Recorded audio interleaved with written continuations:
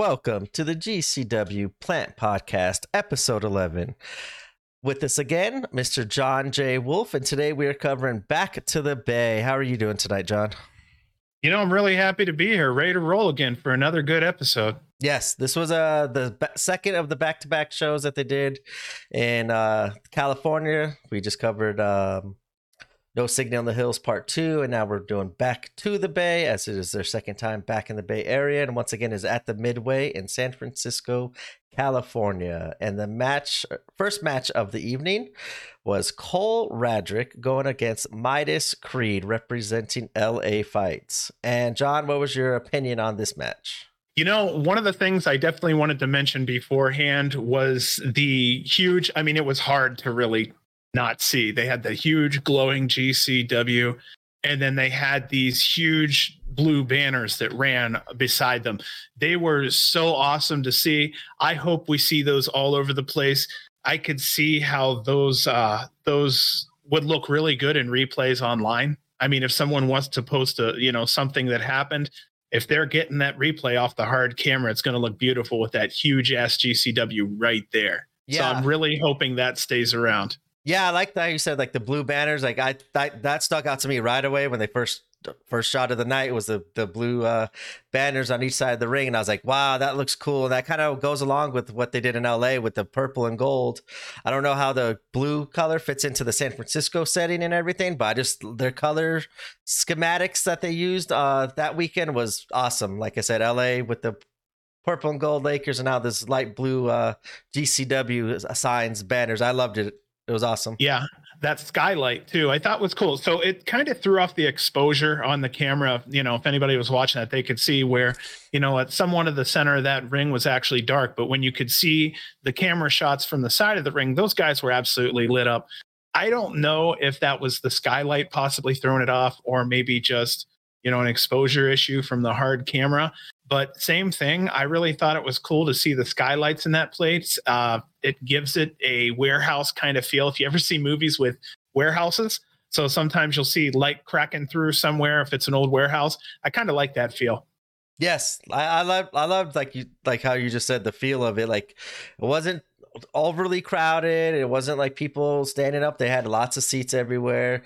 I liked the venue, and I hopefully once again they probably will go back to that same venue next time they go back to San Francisco. But yeah, I thought that was a good way to start off the show, and like the contrasting black and blue and then blue and black lettering and on the banners. I loved it all. Yeah, so this was really interesting too, because this first match was Midas's home territory. So this was a situation where right off the bat, when Cole came out, he was getting booed, and Cole, he really he embraced the whole heel experience. So he was really mocking the crowd. I thought that was kind of cool. Midas had a acai moonsault on the outside on Cole. It blew him into the second row of chairs, and that was one that I really wanted to mention. There was no real huge spots, minus the one I did mention. There were very few high spots. This is one of those ones where they took a newer guy and sent him out with a guy who's popular, and they let him do their thing.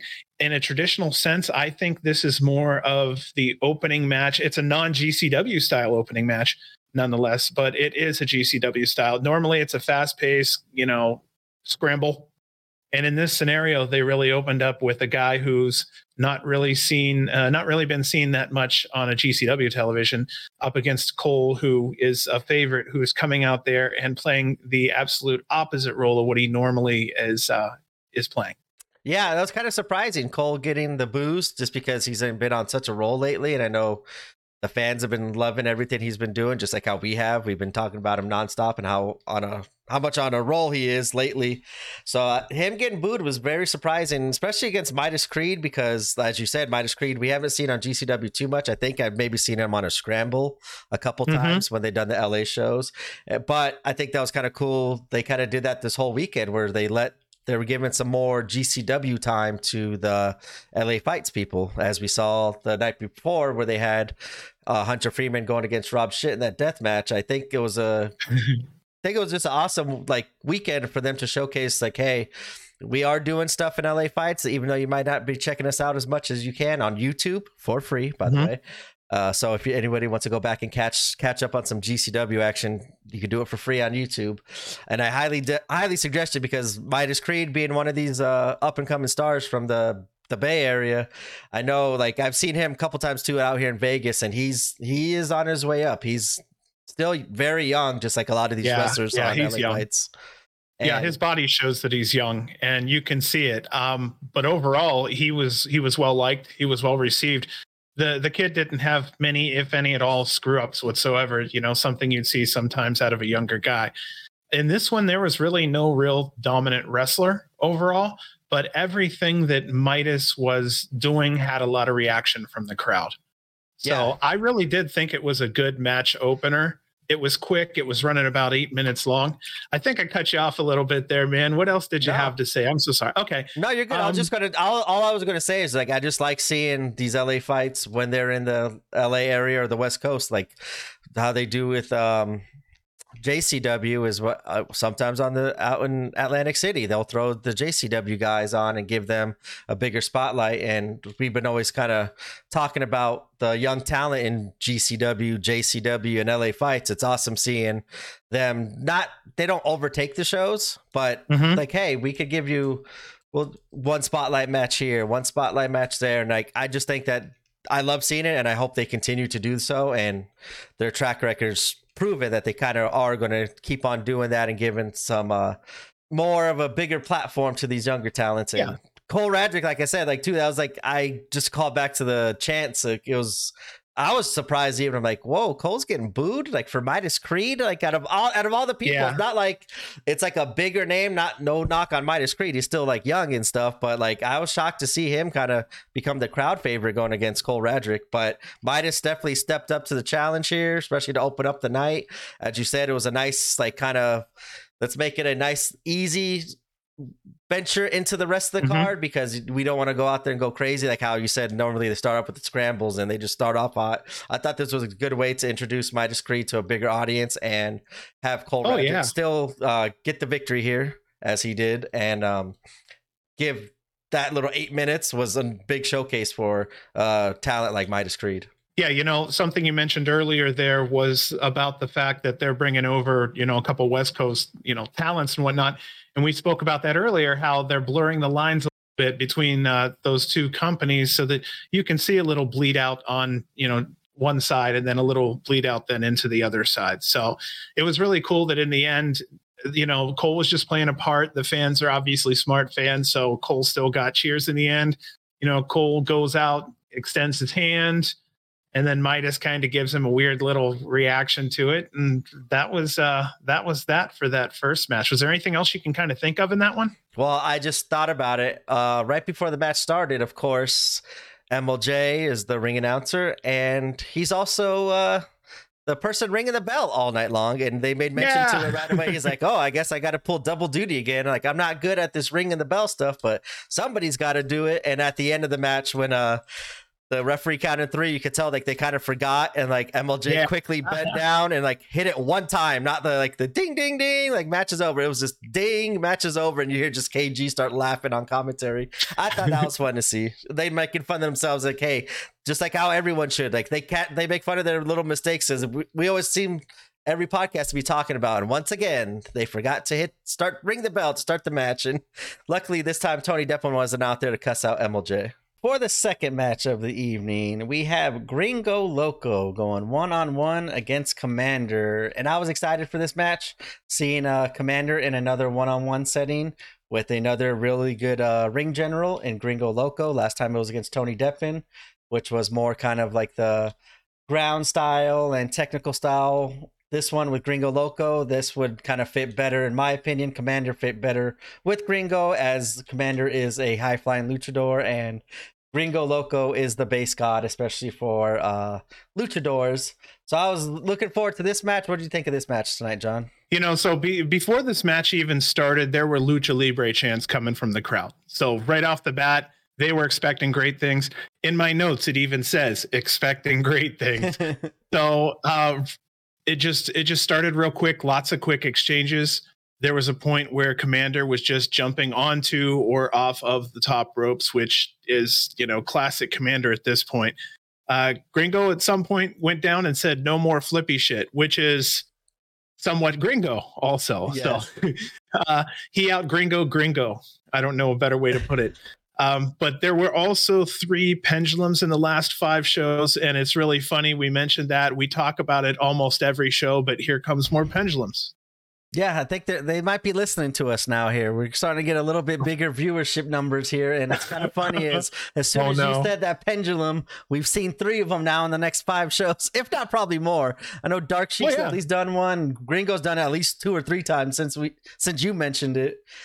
Mm-hmm. And I love the Gringo kind of was trying to play heel. I think that's why he's like, no more flippy shit. He had to play the heel here as Commander, being the high flyer that he is. It's going to be kind of hard to root against the high flyers. They always put on exciting matches and stuff. And of course, Commander did his running the top rope, and then he did a launch that I'd never seen anyone go in that air off of the ropes. Like, that was crazy how high he got.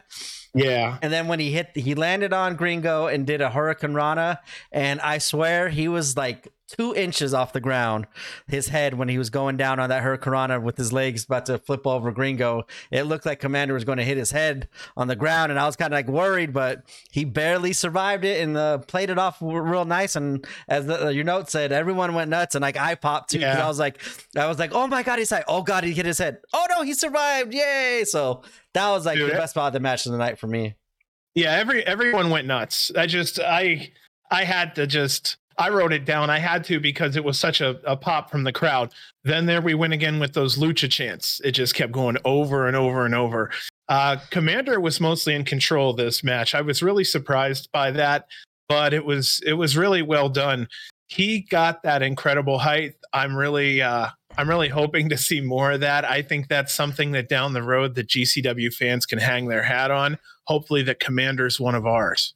Yeah, I never seen almost any wrestler. Maybe like Ricochet I've seen get that high when he's going to the outside, but it wasn't in a Hurricane Rana. It was like mostly for like a flying elbow or maybe like a moonsault onto people outside. Commander got high. Like I said, I was shocked he got that high. And I remember going on Twitter that night and seeing it, and like that was the gift of the night, was how high he got, and everyone's just shocked seeing like how far he jumped as well. And like him almost barely hitting or just missing the ground. Like that was an incredible spot and perfect spot for Commander. And as you said, like he got a lot of offense in. I think that was Gringo's way of kind of like, hey, I'm here for you. Let's showcase you here and all your talents and get you over here and show the world what you can do with a more lucha style wrestling other than what he did against Tony Deppen, which is still that was a good match too. And we got to see a different side of Commander. I like seeing Commander in his kind of like more comfortable setting in a lucha style match. And this was a good lucha match. It didn't go too long, but I think it was perfect. They hit all the spots, and Commander's something else, man. Like you said, I want to see more Commander. Like, oh yeah, not just for the one spot where he runs the rope. Like now we've kind of seen it. Now I'm like, okay, what can he do other than that? And he's showcased. He's got some really good technical and smooth technical moves that he did with Tony Deppen.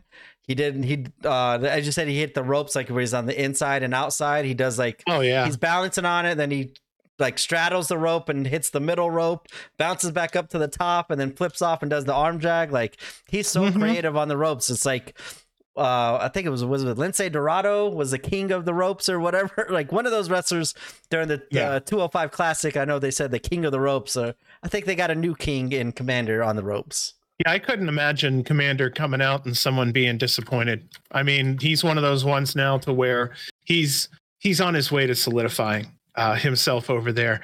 I really do hope that he continues to come over. He got a lot of recognition and praise from the fans. Between these two guys, it was absolutely amazing when it comes to just delivering entertainment. You know, we're talking a little less than 13 minutes, and they packed it so tight with all the wrestling.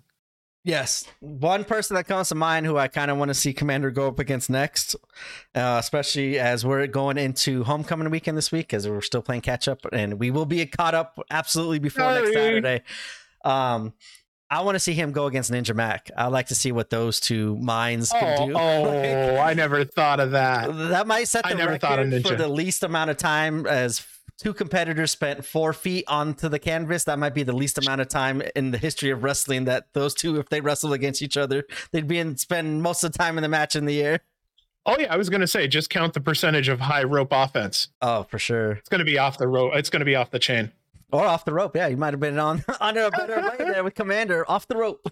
Yeah, we don't need to do the chains. Not over there at AIW. No. Yeah, no one's really liking those chains. But yeah, who won this one? Gringo, right? Yep, Gringo Loco won with the Super Bass Bomb. I got that wrong the last couple times. I think I've been calling it the Gringo Bomb, but I did hear KG say Super Bass Bomb, and I was like, oh, I messed up.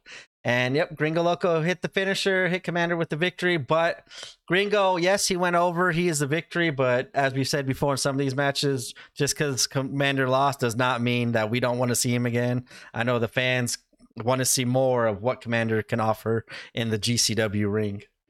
Next match of the night, for the third match, we have a GCW tag team title match as Team Bussy went up against The Caution, which is Sheik and Anton Voorhees. And I was a little skeptical going in this match. I kind of seen how it was, if it would be more comedy or whatnot. Uh-huh. It did have quite a bit of comedy, but I think how they weaved it into how the match format kind of was, I thought it was like perfect. It wasn't just comedy. They got to show off how good all 4 competitors are in the ring, and they still captured in my audience, they captured our attention, because I watched it with a couple people as well, and we enjoyed this match. What did you think about this match, John? So I think it's fair to say that it really was a wrestling match first, which I wanted to just make sure, because of course there was going to be comedy in there. We had a lot of people in there who were going to have something. They mix well together. But the first 3 to 4 minutes, Anton was handpicked by Dark Sheik, and we can see why.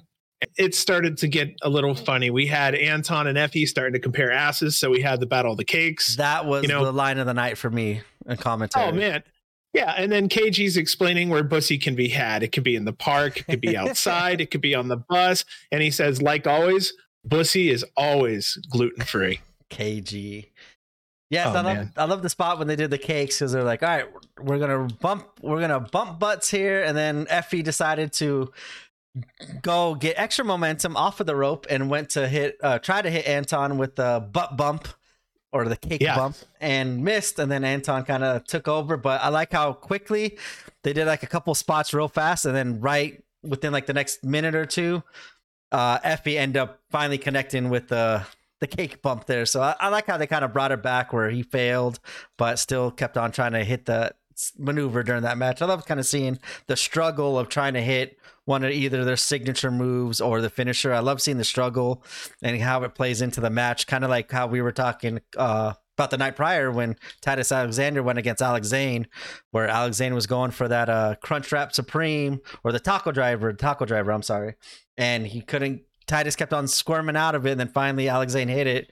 I think it tells like a great story in the match, just based off of one move of trying to connect with it. Well, same thing here, what I was saying before, where it went back and forth between the entertainment and the wrestling. So we then go into the double team kissing, which I thought was hilarious. She had, Effie over there just doing his thing. And then anyway, we had back to the wrestling. We had a double sack rider that went down. We have Anton slamming Effie through the door. Then you have Ali slamming Sheik through a door. We had Effie hitting the blockbuster on Dark Sheik. That should have been onto the door, but here we go again with the door not breaking. Oh, man.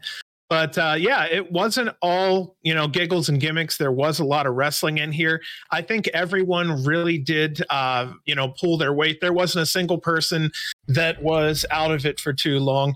And I really think that each person, if this was a 4-man match, everybody did their job, earned their paycheck. There wasn't a single person going back there without the same amount of scratches that anybody else did.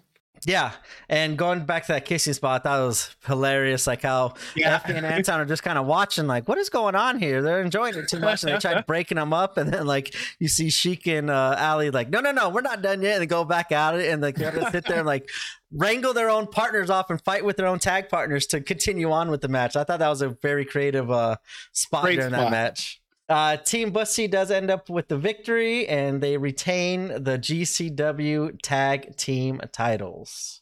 Going on to match 4 of the night, we have the Sauce God, Alex Zane, going one-on-one with Tony Deppen. And I know in past episodes, we've kind of talked about the history between the two.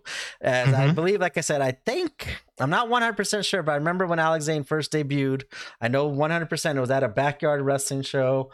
And it was against Tony Deppen, but I'm pretty sure they made a comment like Tony was training with Alex Zane, or they trained backyard wrestling together at some point. I know those two have some sort of history. I just can't remember right off the top of my head how that history goes, but I remember watching just off to the side a couple weeks ago. I was watching a Alex Zane Tony Deppen match where they were a tag team, and I think they went against no, it wasn't the Briscoes. Well, anyway, I think maybe SGC or something. They, like as a tag team, I love seeing them as a tag team. I even tweeted, I was like, give me more Alex Zane and Tony Deppen. And like 2 days after that tweet, or maybe like the next day, they announced them going against each other. And I was like, I could live with that. So I was looking forward to this match. I'm a giant Alex Zane fan, and the lovable asshole Tony Deppen. I love seeing him just kind of control the crowd and put on the great matches that he does. What were your thoughts on this match, John? Well, I thought that right off the bat, there were a lot of quick exchanges and combos. Both are solid wrestlers. So here we go again, where it's a real treat. And right now, I mean, it's steel sharpens steel, but we're also looking at the fact that, Zane still is going to end up possibly being a rarity. And Deppen has a family, so he's either working more or working less. And right now it looks like he's working more. I actually look forward to Tony's entrance. I don't give a damn if he's good or bad. I'm still going to sing his shit every time he comes out. Unless he changes that song, which would be a really crazy heel move. Yeah, going off of his song, I remember leading into Hammerstein. As soon as I bought tickets for me and the family to go to Hammerstein, and I remember Tony Deppen sent out a tweet. It's like, you motherfuckers better sing "We Built This City" at the top of your lungs in New York City. Yes. And you could ask my wife, you could ask my son. Like, I was listening to that song nonstop going into Hammerstein. Like, I would just be like walking around the house. We built this city. Like, I love singing his song too. Like, Tony Deppen and that song is 2 peas in a pod, I think. Oh, man. And same thing with AJ Gray. I actually spent a long time memorizing his song so that when it was time for him to pop out, I was ready. Yep. And then we didn't see him in Vegas, unfortunately. I was like, damn, I did all that work for nothing.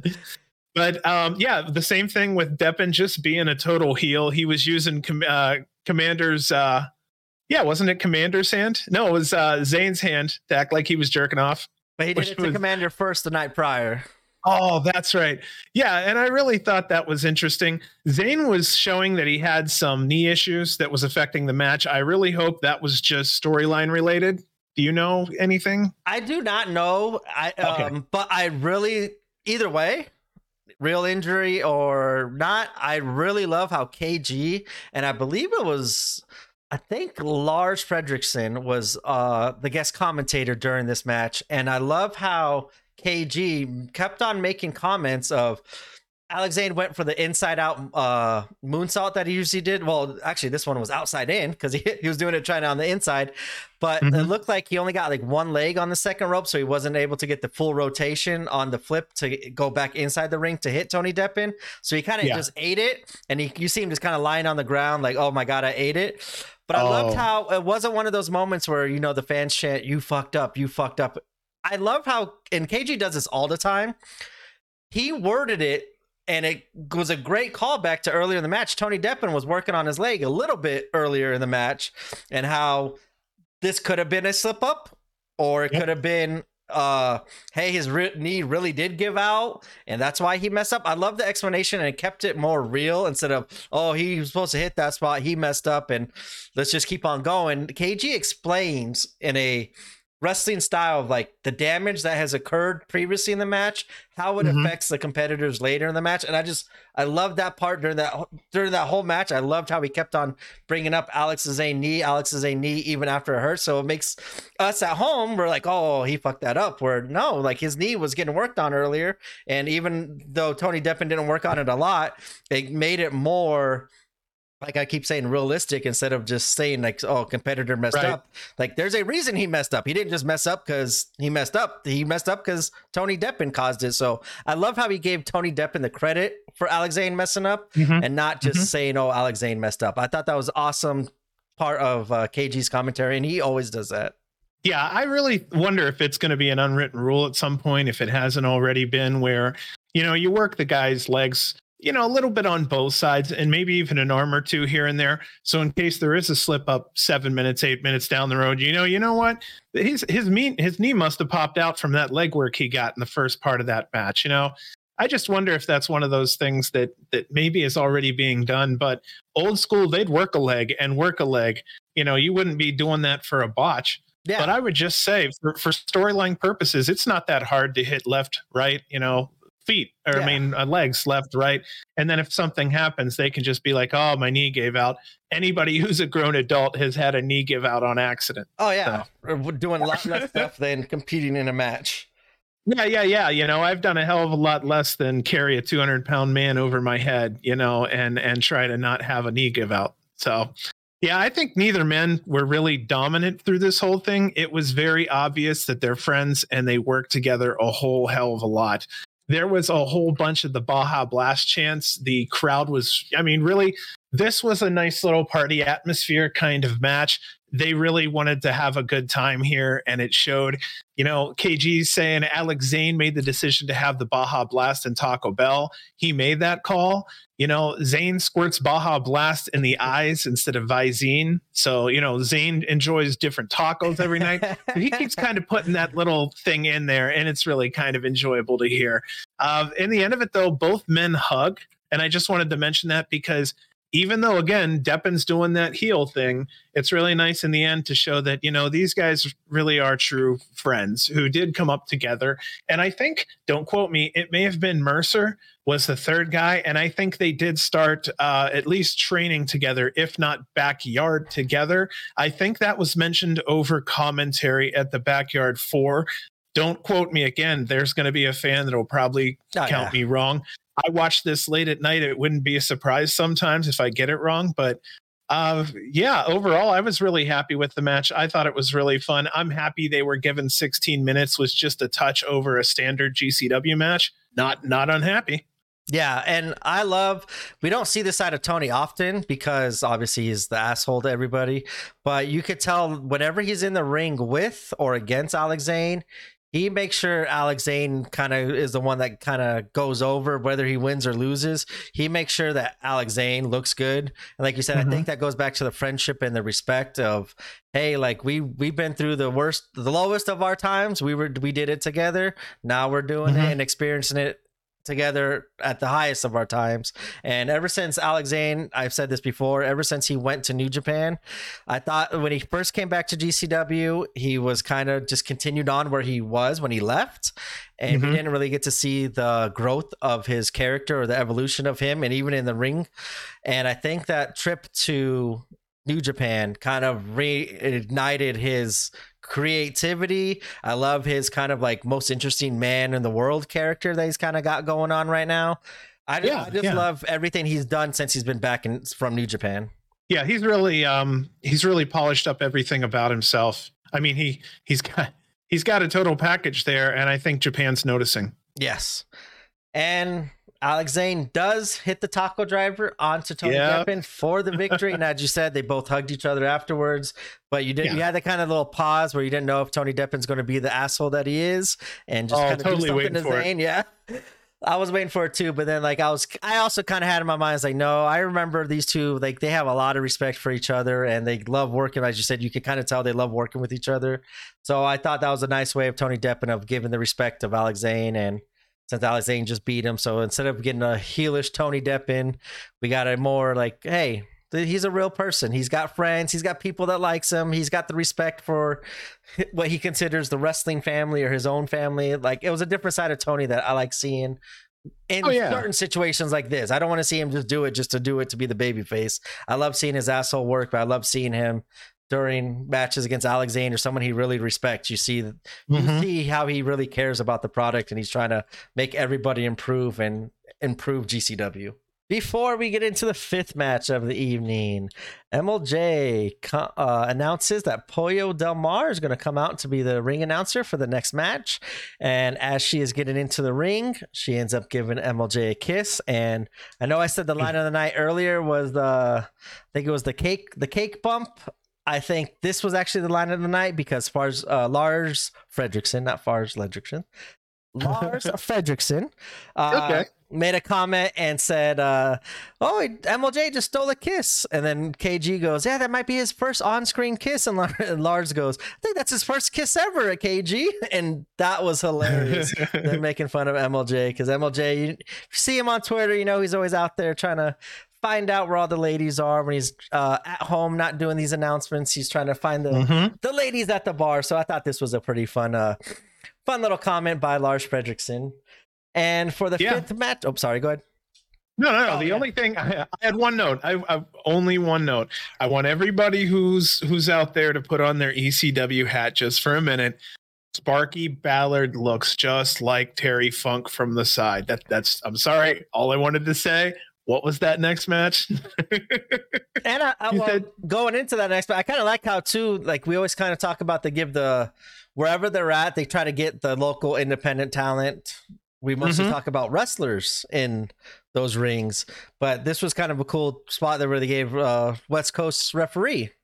I think Sparky's done some UGWA shows. I think I've seen him on a couple of clips when I've watched some of the UGWA clips on Twitter. I think that was his GCW debut, if I'm not mistaken. But I like how we have the different refs also get involved in the matches, as like sometimes we're out here in Vegas or even LA. I see when I go to the LA shows or watch them, I see some of the referees that we see in Vegas. Isaac Hayes, not Chad Rico too much, but I know Chad Rico kind of does a lot of shows as well, but he's more of a whenever they're in town in that local area. I like seeing how they incorporate the referees as well as the wrestlers into these cards. So that was another cool little thing as we were doing callbacks. So we've given the local talent, independent talent, a bigger platform. They're also giving them the same platform to referees, which is awesome seeing. The fifth match of the night is Joey Janela, or as Pollo Del Mar announced, the internet's most hated wrestler, going against Star Boy Charlie. And I was actually kind of disappointed they didn't make that change from the night before where Blake Christian was calling him Star Man Charlie. I was kind of hoping like we maybe see a little different version, especially as it being in San Francisco, where I know he's around in that San Francisco area. But I think we will allude to that a little later on near the end of this match because they kind of make a callback as well. What were your thoughts on this match, John? Well, yeah, this was really Starboy's hometown. So I really thought that this may have been a great time to do the Starman situation. But with this, I mean, they could be building the Starman thing maybe for a year because this could be a homecoming thing. So maybe they're building it up for now. But if they were to go this route, this would be a really, really fun thing to debut on a bigger stage. Lars, I'm sorry, Janela was heel mostly through this. Lars Fredrickson was mad that he had to call the match, which I thought was a little funny. There was a huge running double foot stomp to the outside of the ring into Starboy Charlie's chest. That was super stiff. I'm sure you probably remember seeing that. That was a hell of an impact. That was one of those impacts where it actually changed the trajectory of Starboy's body. And that was just impressive there. I think this was another one of these matches that Joey has not often had, but he has with these younger wrestlers. I just think about when he had the match with Jordan, when Jordan kind of first joined GCW. He was kind of getting the bad rap and the boos because didn't join right away as some of these other wrestlers that came from the promotion where they came from. Jordan was a little bit later, not too far later, but I know when he first showed up, he got a kind of a bad rap from the fans. So he's automatically heel because of where he came from and the other promotion. And he had a few matches with a few different wrestlers, not just Joey Janela, but the Joey one sticks out to me where Joey lays it in on these younger talents when it's not just when he like thinks like, oh, you're an asshole, I'm going to beat it out of you. If he doesn't care about you, he'll just do his match. Doesn't care about putting you over. We'll just do the match, collect the check, and then go the pay window, as Vance Warner says. But I've seen Joey against Jordan. I think he also did it against Atticus, if I remember correctly, where he lays it in, and he only does that when he's like, hey, you have something in you. You deserve to be here, even though the fans don't think so, or your attitude is not how we like it. But it's kind of like their not initiation or hazing or anything like that, but it's like, hey, you have the talent in you. I'm gonna get it out of you now, and I'm gonna make you feel it, and I'm gonna get that emotion out of you to show you have what it takes to be in this GCW ring full time. And this was another one of those matches where I know, like I said before, Starboy Charlie, I've never heard a bad thing said about him. The fans have always loved him, and I think this was one of these matches where Joey Janela is like, hey, we're getting rid of this Starboy stuff. I'm not going to treat you like a boy. I'm going to treat you like a man, and I'm going to really connect on all these things and make you toughen up and earn it. And I think this was one of those matches, as you said, on that stiff double stomp. I think this just made me call back to the Jordan match where he sees something in Starboy as he saw in Jordan. He's going to make you want to stay in GCW. He's going to make you earn it, but he's also going to make you look good while doing that. Well, the whole time during the match there, I'm noticing that old Pollo there, she's sitting in the front row the whole time. And it didn't make sense to me. Obviously not until further on, but I'm just going, what in the hell is she doing over there? Normally it's time to go back, maybe jump on commentary, say a couple fun things, she enjoys herself. But there was a point where Joey picked up Starboy and then started doing the thing like he did at the backyard where he started walking him around the venue and gotten to a point where he just kind of threw him on the chair. And it was really an impressive spot. And I think it was KG maybe that was asking for a replay. And I guess replay kind of sped it up to double speed and was going around. And there was a point where they were kind of singing the Benny Hill theme. Na, na, na, na, na, na. And I really thought that was entertaining. Yeah, I think that was Lars singing that. And I know we made a couple mention of Lars. He's not normally on these shows. Like he loves GCW. I know he's talked about and heard on a couple different podcasts saying how much he loves GCW wrestling. And I know like whenever they go to the West Coast, they always try to go, the GCW roster and crew goes out of their way to make sure Lars comes to the show and they see Lars. Yeah. And I was kind of interested to see what, I was like, okay, he's on commentary. Maybe they're just going to let in this famous rock star just kind of hop on commentary and just kind of have fun. But I think he actually took it kind of seriously, where he did provide a lot of good input from an outside perspective that we don't normally get when we see KG, MLJ, Dave Prazak on commentary. So I thought that was awesome, even though this one was more comedy when he did the like making fun of the, as you said, the Benny Hill song. Like I like seeing Lars on commentary, and like I wouldn't mind seeing him all the time. I don't want to see him all the time, but when they're in these San Francisco shows, throw him on a match here or there, and I think he will be able to provide a lot on the commentary end. Well, no kidding. The first thing I wanted to say about that is I really like Lars. No kidding, man. If anybody ever has a chance to, Lars is a cool guy to listen to. Lars, if you ever have a chance to listen to this, freaking like you, dude. So Charlie really did shine in several spots. It was really expected since it was his hometown. I really didn't expect this match to go almost 23 minutes whatsoever. And I mean, just saying development wise, if this would have happened a year ago, I would have expected maybe a 7-minute match. I'm not really sure. But overall, the second half of the match was Charlie. It was a lot of impactful moves. Janela sold really well for Charlie, so it made it look really good. There was a couple spots left where, Joey hit an avalanche-style brainbuster onto Starboy. Joey was jumping off the top rope with his pants pulled down. I mean, so he went from everything from these impactful moves and these chops up to just being Janela to make sure that everybody keeps their attention on him. Yes, and just I said earlier about Tony Deppen kind of controlling the crowd. Joey's gotten to the point now where he knows like what to do. I think like we saw it in the LA show at the Kevin Blackwood. He knows he kind of felt that night, like even like, hey, the crowd's kind of getting behind me, and I don't think they Mhm. should, because just like what, a couple months ago, you guys were all throwing shit at me. But I think he's gotten very good, in my opinion, of adapting and changing up what his like original plan was in the ring. Like, hey, I'm gonna be this bad guy.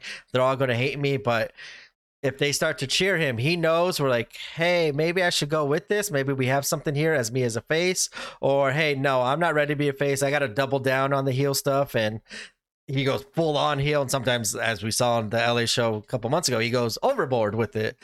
But I think we kind of start seeing this weekend as a little evolution of Joey of, hey, we've seen him now as an asshole the last couple of weeks, but he took a couple losses after the collective weekend, which kind of like made, I know KG made commentary of, I don't like this Joey. I don't like this new Joey. I wanted the old Joey back. I wanted the fun Joey back. And I thought this weekend of his match against Kevin Blackwood, and especially right here against Starboy Charlie, was his way of kind of getting back in the fans' good graces and starting to turn him heel. But he's got such a control where he could just go back and forth and play both ends, and it's not really a difference because he just does them so good and he meshes well with it.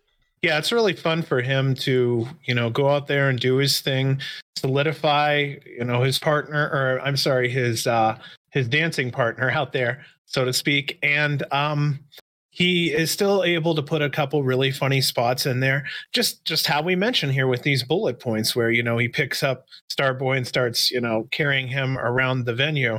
Like, it's nice that he puts on a match, and at the same time, there are memorable spots in each and every one of his matches. I can go back to my notes on each one of these shows, and I can find something funny to chuckle about. And he can put on 16 minutes, in this case 23 minutes, and still, have something entertaining that went on. But I mean, he's just a solidifying kind of guy now. We ran over his opponents, I think it was last show, and he's just really putting it out there. And it's all kinds of styles. And now it looks like this recent trend has been some of the newer guys trying to solidify these guys as, solid GCW talents. And we don't see a lot of like the same matches. Like Joey will go against one person and then he won't go near that person again for the longest of times. He's keeping his matchups fresh, which makes it more entertaining on my end. I'm like, oh, I wonder what he's going to do against Starboy. Like that was I was thinking, I was going based off of back of what he did in the old LA show against Waltman, where he turned on Waltman. I was like, oh, I wonder if he's going to go full on asshole here against Starboy Charlie, and kind of like I said, not indoctrinate, but like, hey, you're going to earn this spot. You're not going to be Starboy no more. We got bigger things. GCW's got bigger things for you. And he just does a very good job of adapting to what the crowd is doing, I think. Well, I think in the end here, it really was, I would say it was almost predictable to a degree, because I don't know if Starboy was really going to pull out a win on this one, but boy, did they make him look strong. But overall, Janela pulled out the win. Then he turns around and he wants to grab a microphone. So somebody finally gives him a microphone. He explains that he is working to help younger talent.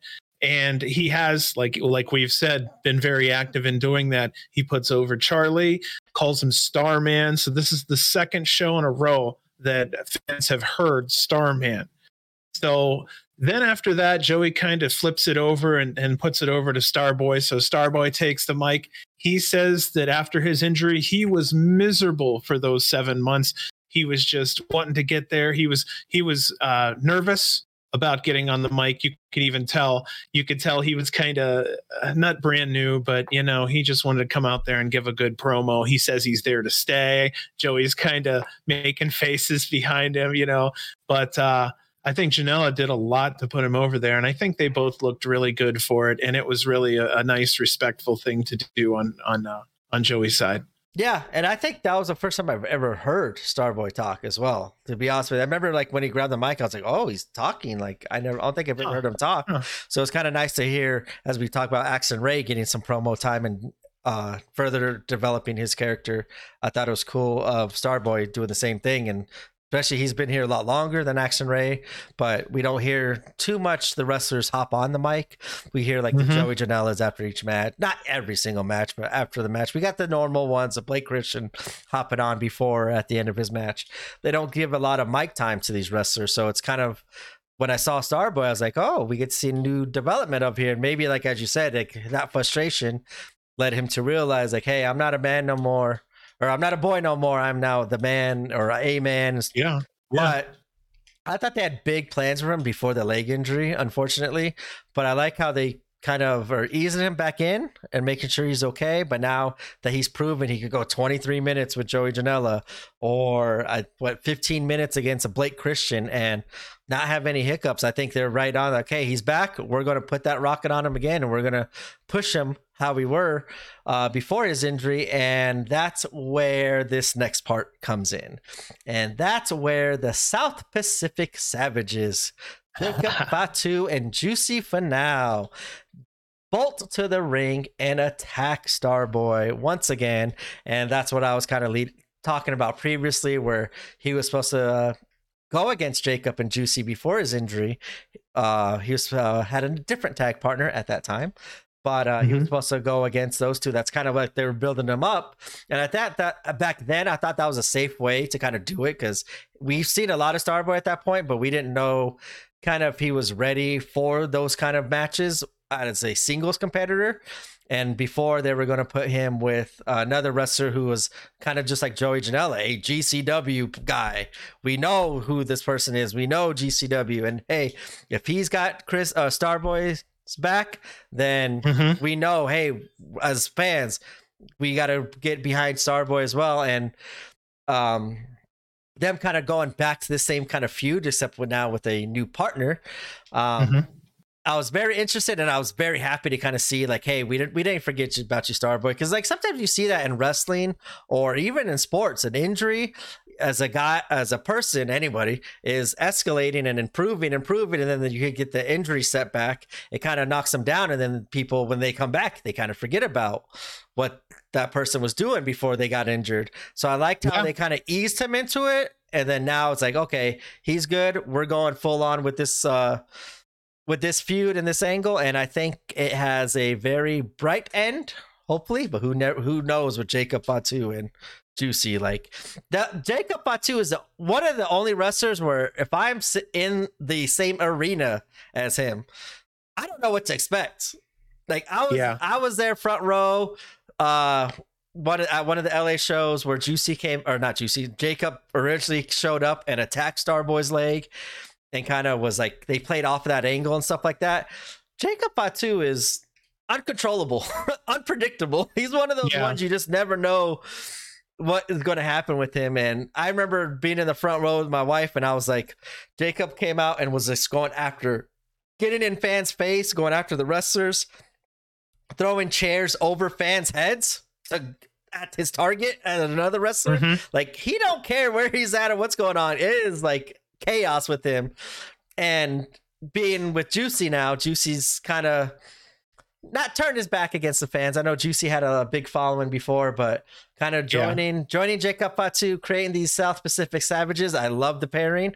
I think it added another dimension to Juicy, which I think he kind of needed, as instead of the lovable big guy, he's now like, oh no, I'm the badass big guy. You don't want to mess with me. Like, I'm done being nice to all you guys. I am bigger than you. I am stronger than you. I get to impose my power on you.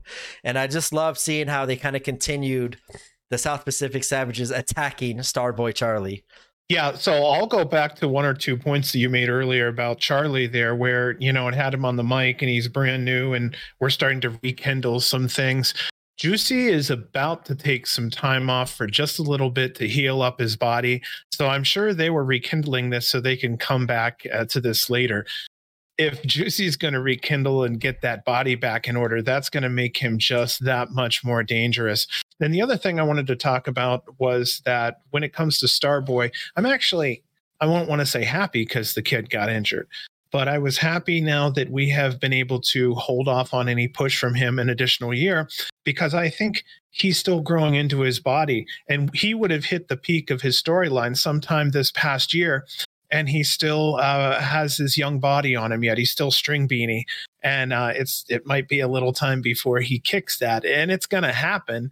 I've seen Eddie Guerrero look like a string bean. And all it took was just some time. And then eventually it took him some effort. And that got him somewhere. So the one thing I also wanted to talk about is probably my last thing, but it was a good one.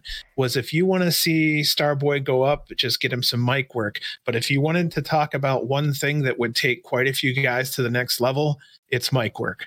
You want to talk about two people right off the top of my head that would do great if they just put on some mic work and go to the next level would be Nick Wayne and Jordan Oliver.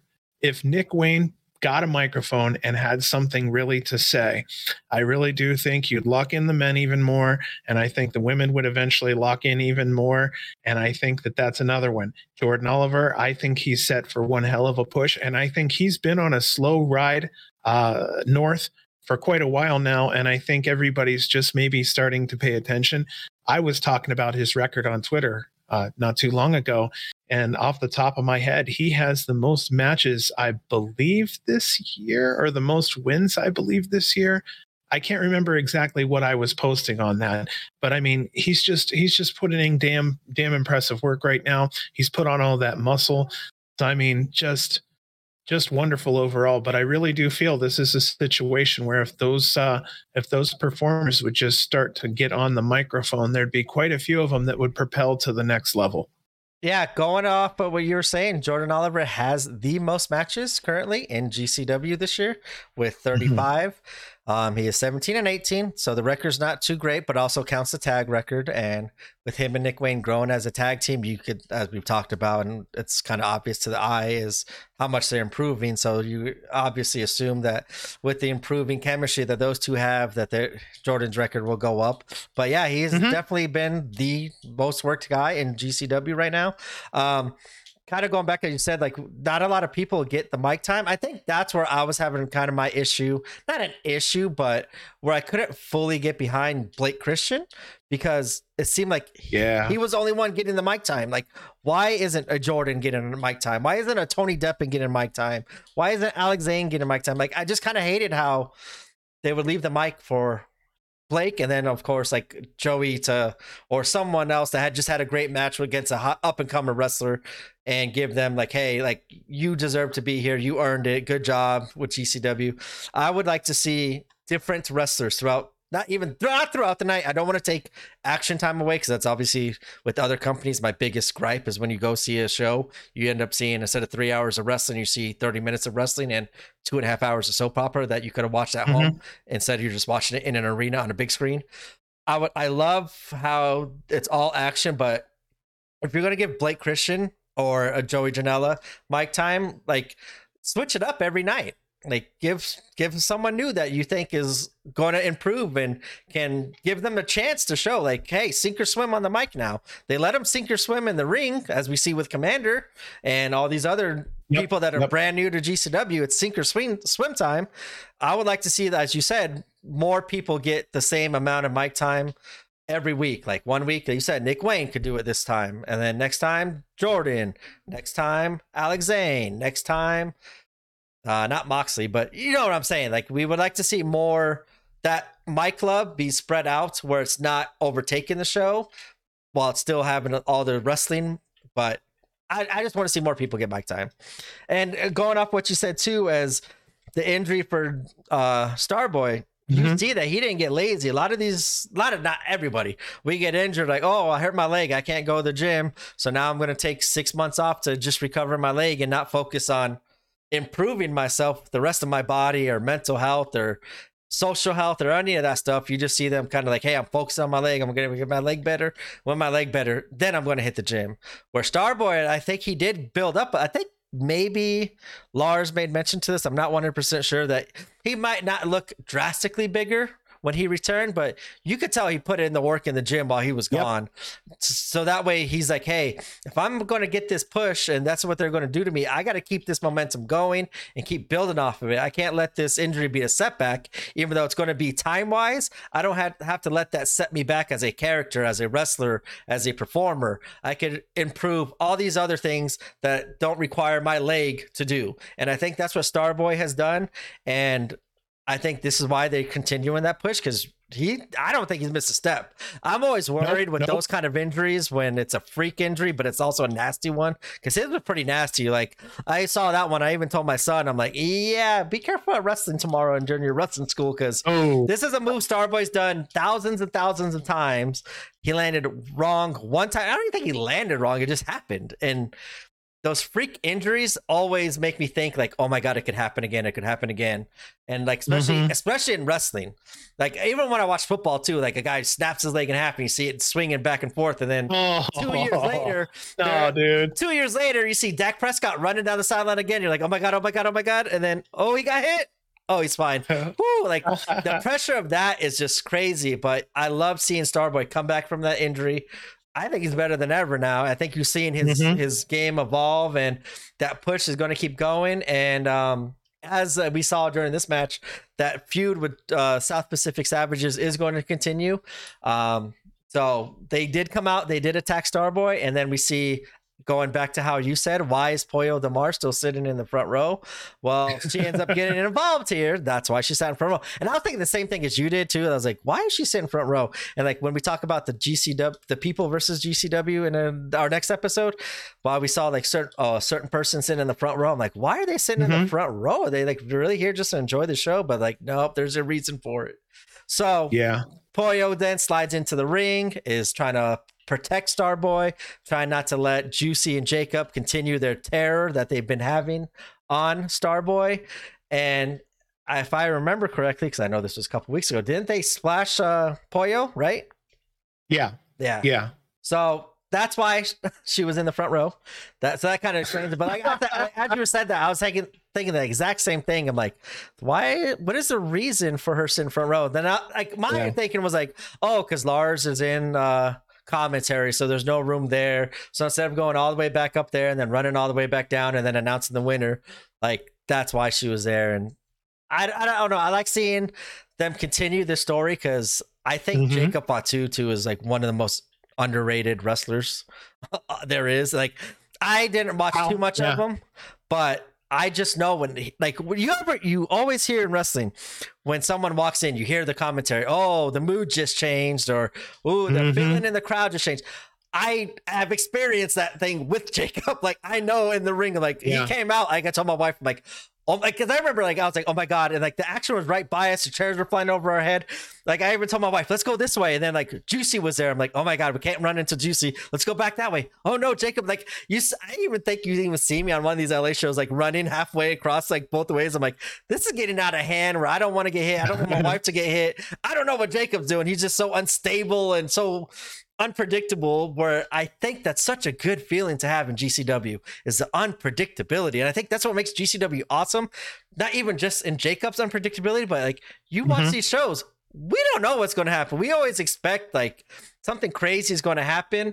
And Jacob Fatu just brings that every time he's out. Yeah, this was a damn enjoyable match. I really didn't, first of all, I didn't know what to expect, but about 15 to 20 minutes in, I'm going, holy crap, this thing's really going to ride out. And it ended up being a really good time overall. It was really nice to see that Charlie could see. It's one thing for someone to have a match. It's really nice to see someone like Charlie really, really take an evening and really, really take in almost a match and a half's worth of time. And he wrote it nicely and made him look like a champ. I'm happy, man. Yeah, I think this weekend was Star Man Charlie's weekend. I thought this was his coming out party. And I know Joey Janela, I think he even talked maybe during this match, or maybe it was online or somewhere, but it has been announced that it will be Joey Janela teaming with Starboy Charlie going against the South Pacific Savages in LA. I forgot the name of the show, but their next LA show in September. That was the first match announced for that card. And I like how it's bringing it back where it started was in LA is where it's going to end, hopefully. For the sixth match of the evening, we have the East Coast Ace, Big Breakfast, Jordan Oliver going against the Future Franchise and Titus Alexander. And John, when I first saw this match, I was excited. As we all know, I'm a big Jordan fan, but Titus is something else in the ring. He is one of those ones you need to watch out for. but he's also one of those ones where he's not there yet, but he's as close as you can be to showing where he's ready for a bigger and better stage. And I think this was one of these matches where a lot of people I saw online, a couple people said like, "Oh, Jordan goes from Biff Busick to Titus Alexander like as a step down." Where I looked at it as the opposite. I'm like, no, this is one of these matches that Titus Alexander, it's a step up for him, and it's his time to showcase his skills and show the fans of why he deserves to be the face of the franchise now instead of in the future. So I was looking forward to this match. I was expecting a high flying, fast paced match. What did you think of this match, John? Well, right off the bat, you were saying these are two very young athletes. Jordan's 23. I believe Titus is either 20 or 21. If someone can help me out and maybe hit me on Twitter with that one, because I'm not 100% sure, and it's really hard to find his age. I mean, maybe on purpose, who knows? Athletic match overall, quite a few moves executed, had real impact. Titus is I'm afraid to step on this one because here we come, but Titus is the heel that we need in GCW. But we would need storylines for him to spoil, because he's the type of guy that we haven't seen one like him in a while. But, you know, there's something great going on. There's a feel good moment, and here comes that asshole. And I think when it comes to the look, when it comes to the in-ring action we've seen out of Titus, I think he's one of those ones that I think in 5 years, he's probably going to be ready to move on.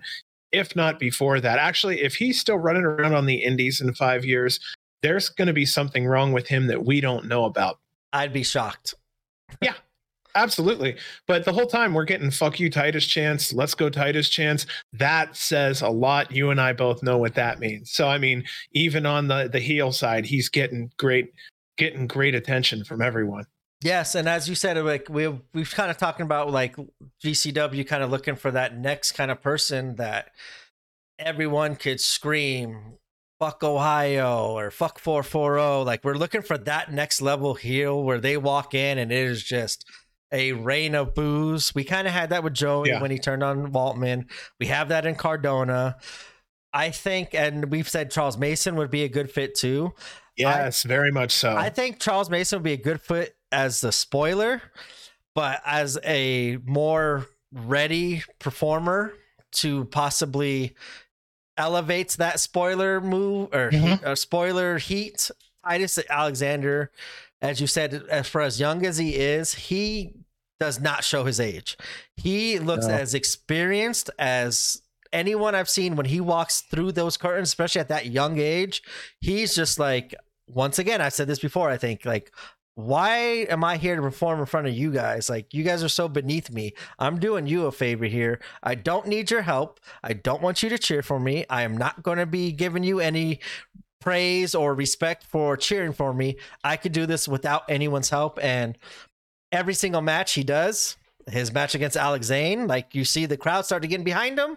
And then he does one of those asshole-ish moves like how he did in this match. The same thing. He tells everybody, hey, clear the area. I'm tossing Jordan 5 rows back. You guys want your little wrestler and fan? Do you guys want him in your lap? Here we go. And then he kind of fakes like he's going to throw him and then rolls him into the ring and flips off the crowd and says, I don't need you. And I just think that's the kind of heel that we've been kind of like, me and you as specific, is missing to kind of elevate the faces. And wouldn't elevate just Titus. I think anyone that would go against Titus, as in like Jordan Oliver, this match, even though the crowd was behind Jordan, but Titus being a West Coast kind of guy, and they kind of see him more on the West Coast, and Jordan being the East Coast ace, that kind of gave the West Coast crowd a little more incentive to cheer on Titus, and they want the root for their not hometown. I know it's not his home area, but like at the West Coast, we want to see our West Coast guy get the win over the East Coast guy. And absolutely. No, and I just think that is awesome. Like Titus is improving every single time we see it. He's taking the step, and I just think if he's at that age now where I think he's at that point now, they need to pull the trigger on him and see what he could do as they heal. And him being the most hated heel is only going to help whoever he wrestles against as a face, as that person would probably get more cheers than normal because everyone hates Titus. Well, let's go ahead and put some words together. How about Titus MLW, Titus Impact? No? And I'm just saying, at the MLW level, they're not picking that kid up yet. Yeah, and I don't know. Like MLW is kind of like the perfect, where you said the perfect spot. I know the MLW's had issues with Jordan Oliver, holding his contract hostage, holding Mance Warner's contract hostage. We've heard Dark Elevation, bro.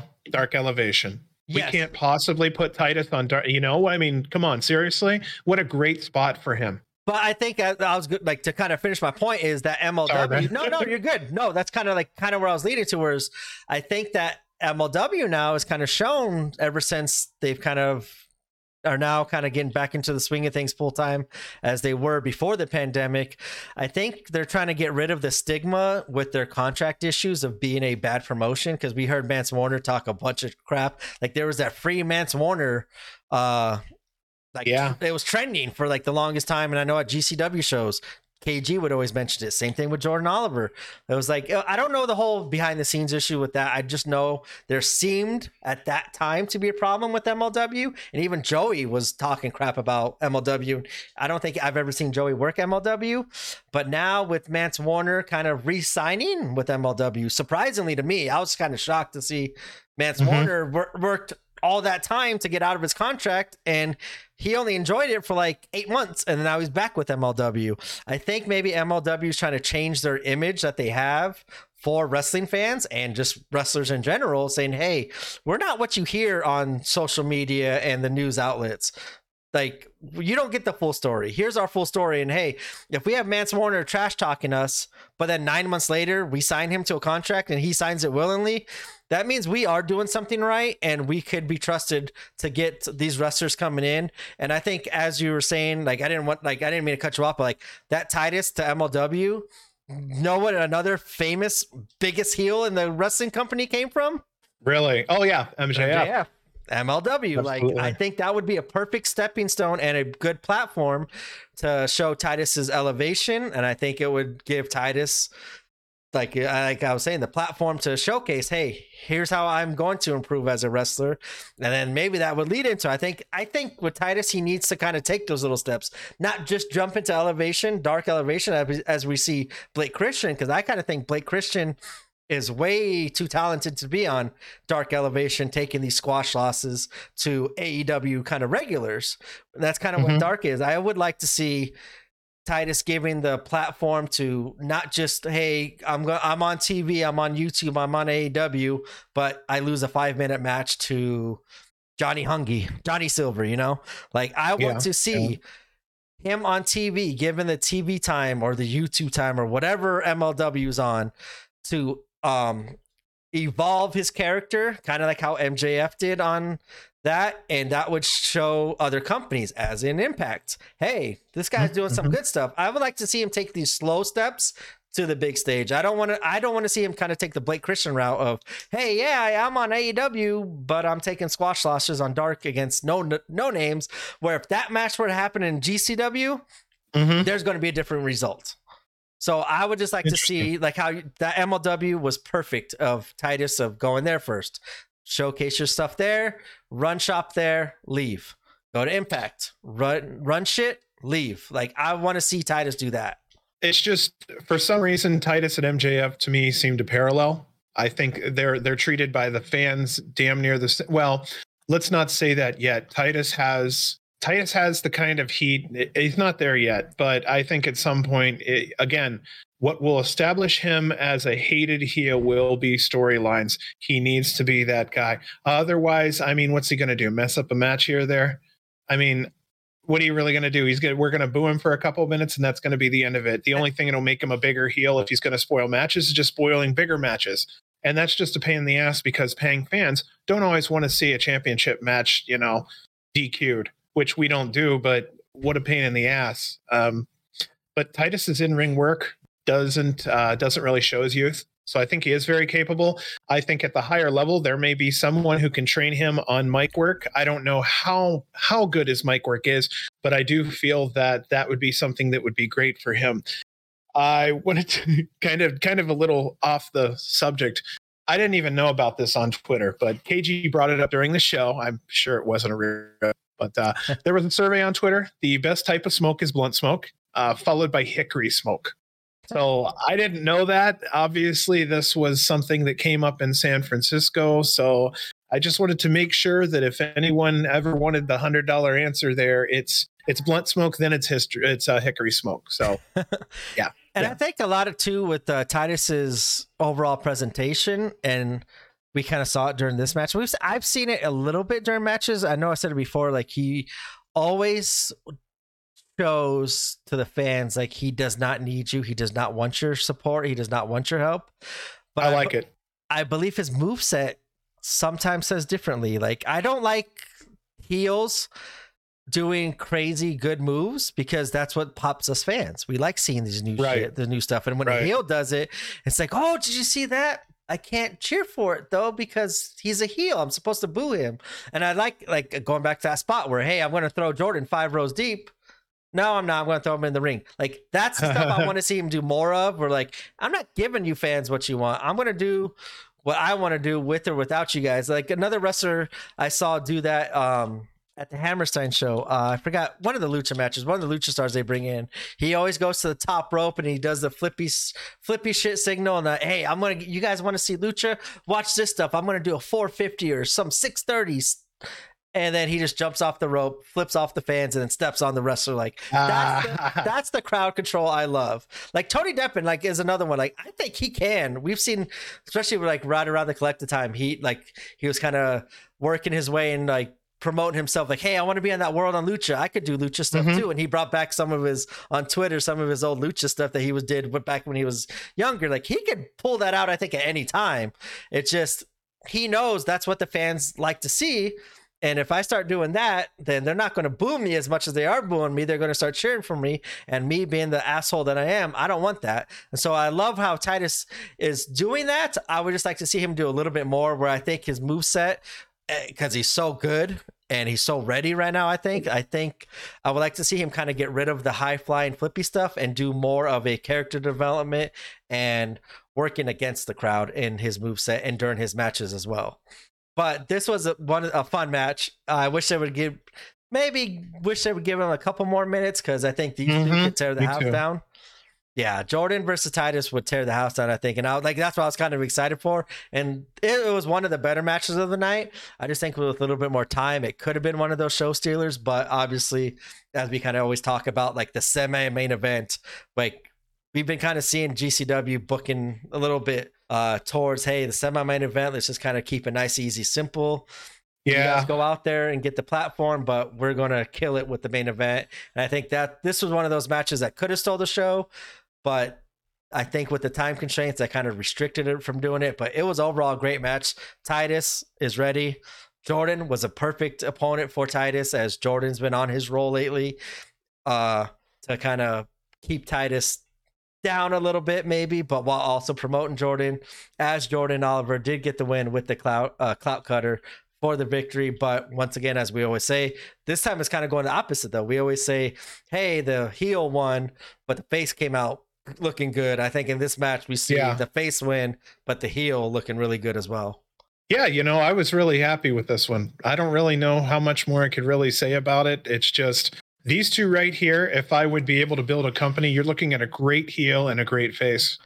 Yeah, especially those age. It seems like every episode we're like, hey, young pillar, young talent. Like GCW is awesome with bringing in great young talent and like not noticed talent and giving them that stage to grow and improve. And I want to see Titus kind of graduate from LA Fights, as you say, and become more of a regular and go on the East Coast with GCW, go on their Midwest swings and do all that stuff. I want to see more Titus in different locations for GCW.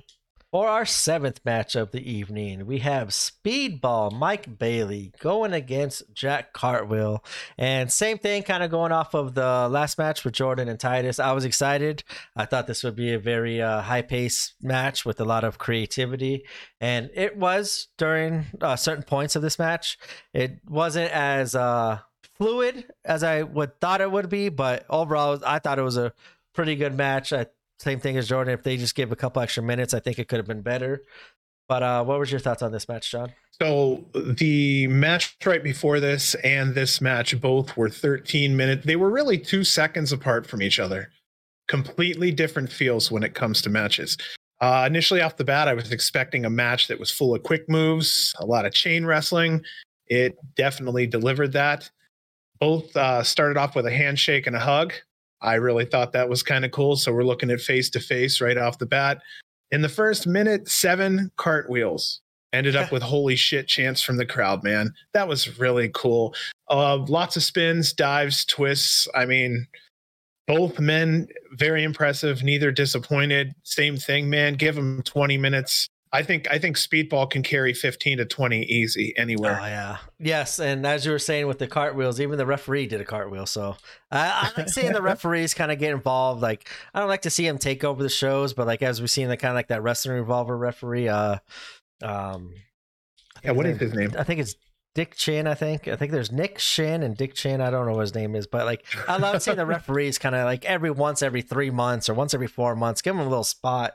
Either have them take a bump, have them do the cartwheel, or as that referee does, like sometimes he choke slams a wrestler or dives to the outside. Like I just love seeing them kind of give the referees some playful time and kind of show like, hey, we know you're kind of like always the forgotten person in the matches, but as wrestlers, we don't forget that. We see it, we acknowledge how great you are, and that's a good thing if we don't notice you, because then that means the fans aren't talking bad about you and you messed up. Usually if a referee does their job, you don't hear their name, and that's a good thing if you don't know a referee's name for the most part. But I thought that was kind of cool. I'm big with them showing their personality as long as it's written into the storyline. You know what I mean? As long as everybody's okay with it. And exactly. Yeah. As long as it's not taken away from the match in any way. Otherwise, you just have 3 performers out there. Exactly. And another thing I liked during this match was Speedball, as you said, like he's got so much creative offense and it's just so nonstop. Like even an 8-minute match could feel like a 15, 20 minutes because like he just fits so much into so little. If he gets 20, 25 minutes, like we've seen him like against Ninja Mac, against Blake Christian, like how when those matches go longer, like we see how good Speedball is and has been. And I just love watching Speedball. He's one of my favorites to watch as well. Like if I see him, like, okay, I can't wait for this match. And always going against Jack Cartwheel, who in my opinion has improved tremendously since he's been working with AAA and getting to go down to Mexico and learning some more lucha style and going back to Alex Zane, getting better in New Japan. I just like seeing, while the independent wrestlers are going all across the US, I love seeing them go to these other countries because that's how it was back in the day. You see them going to England and learning the more technical style. You see them going to Japan and learning the strong style. You see them going to Mexico and learning the lucha libre style. I just love seeing the wrestlers excursion to other places.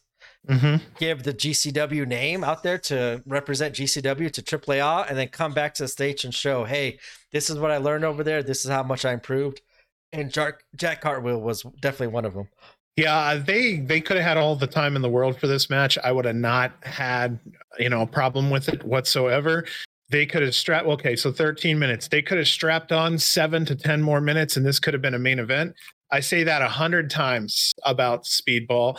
He is, especially when it comes to the indie scene, he's one of the better, maybe not a lot of people talk about this because we get caught up in the moves, but I've noticed where he's held matches that do tell a story. And I think that over time, he's excellent at being able to tell a story. I've seen him walking out of the ring and then barely walking and falling down as he's trying. I mean, he's selling the whole time. And I really do appreciate that. I thought it was really funny that Emil was talking. Okay, I want to give Emil his spot just for a minute here. When it comes to someone who really gives a shit, who really learns, who really loves it, Emil's probably one of the top of the food chain that I know around me. And I don't want to say around me, but people that I interact with via, here or there, social media primarily, like that guy just knows his shit and he's always watching something different. I actually I discovered IWTV quite a while ago, and this is quite a while ago, because I was talking to him about some old school, I think it was old school CZW. And ever since then, I couldn't be happier. But I just wanted to spend a minute, and I put this in my note, especially here, that Emil was just spitting out all this knowledge. And I just wanted to give him a moment of recording time to just say, my goodness.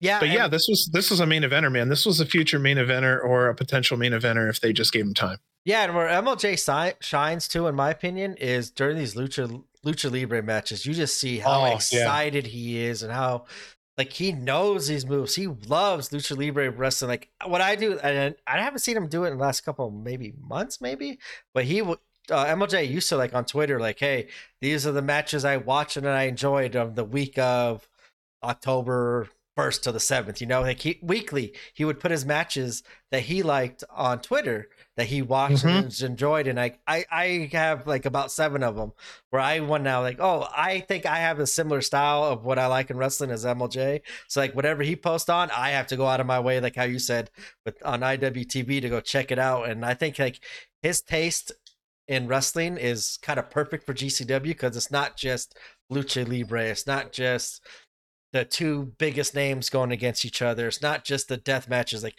he loves it all, and I think maybe his influence kind of comes across in this book, and sometimes the booking maybe where he'll suggest a name to Brett, as in maybe he saw Commander do some crazy shit and he brought it up to Brett. Where I think maybe like MLJ might be deep down being the ones to kind of get some of these names that no one's ever heard of, like the Nick Waynes and the Commanders and all these other people, that he brings it to Brett's attention, and then Brett sees it, and then Brett brings it in. So I don't, like you said, I want to give credit to MLJ because his enthusiasm, his knowledge for wrestling is amazing, and I know it's influenced me on what wrestling I want to go seek out now on my free time. Yeah, he's one of those guys that the only thing that would screw up a legacy in wrestling history right now, especially on the independent scene, would be if he decided to quit.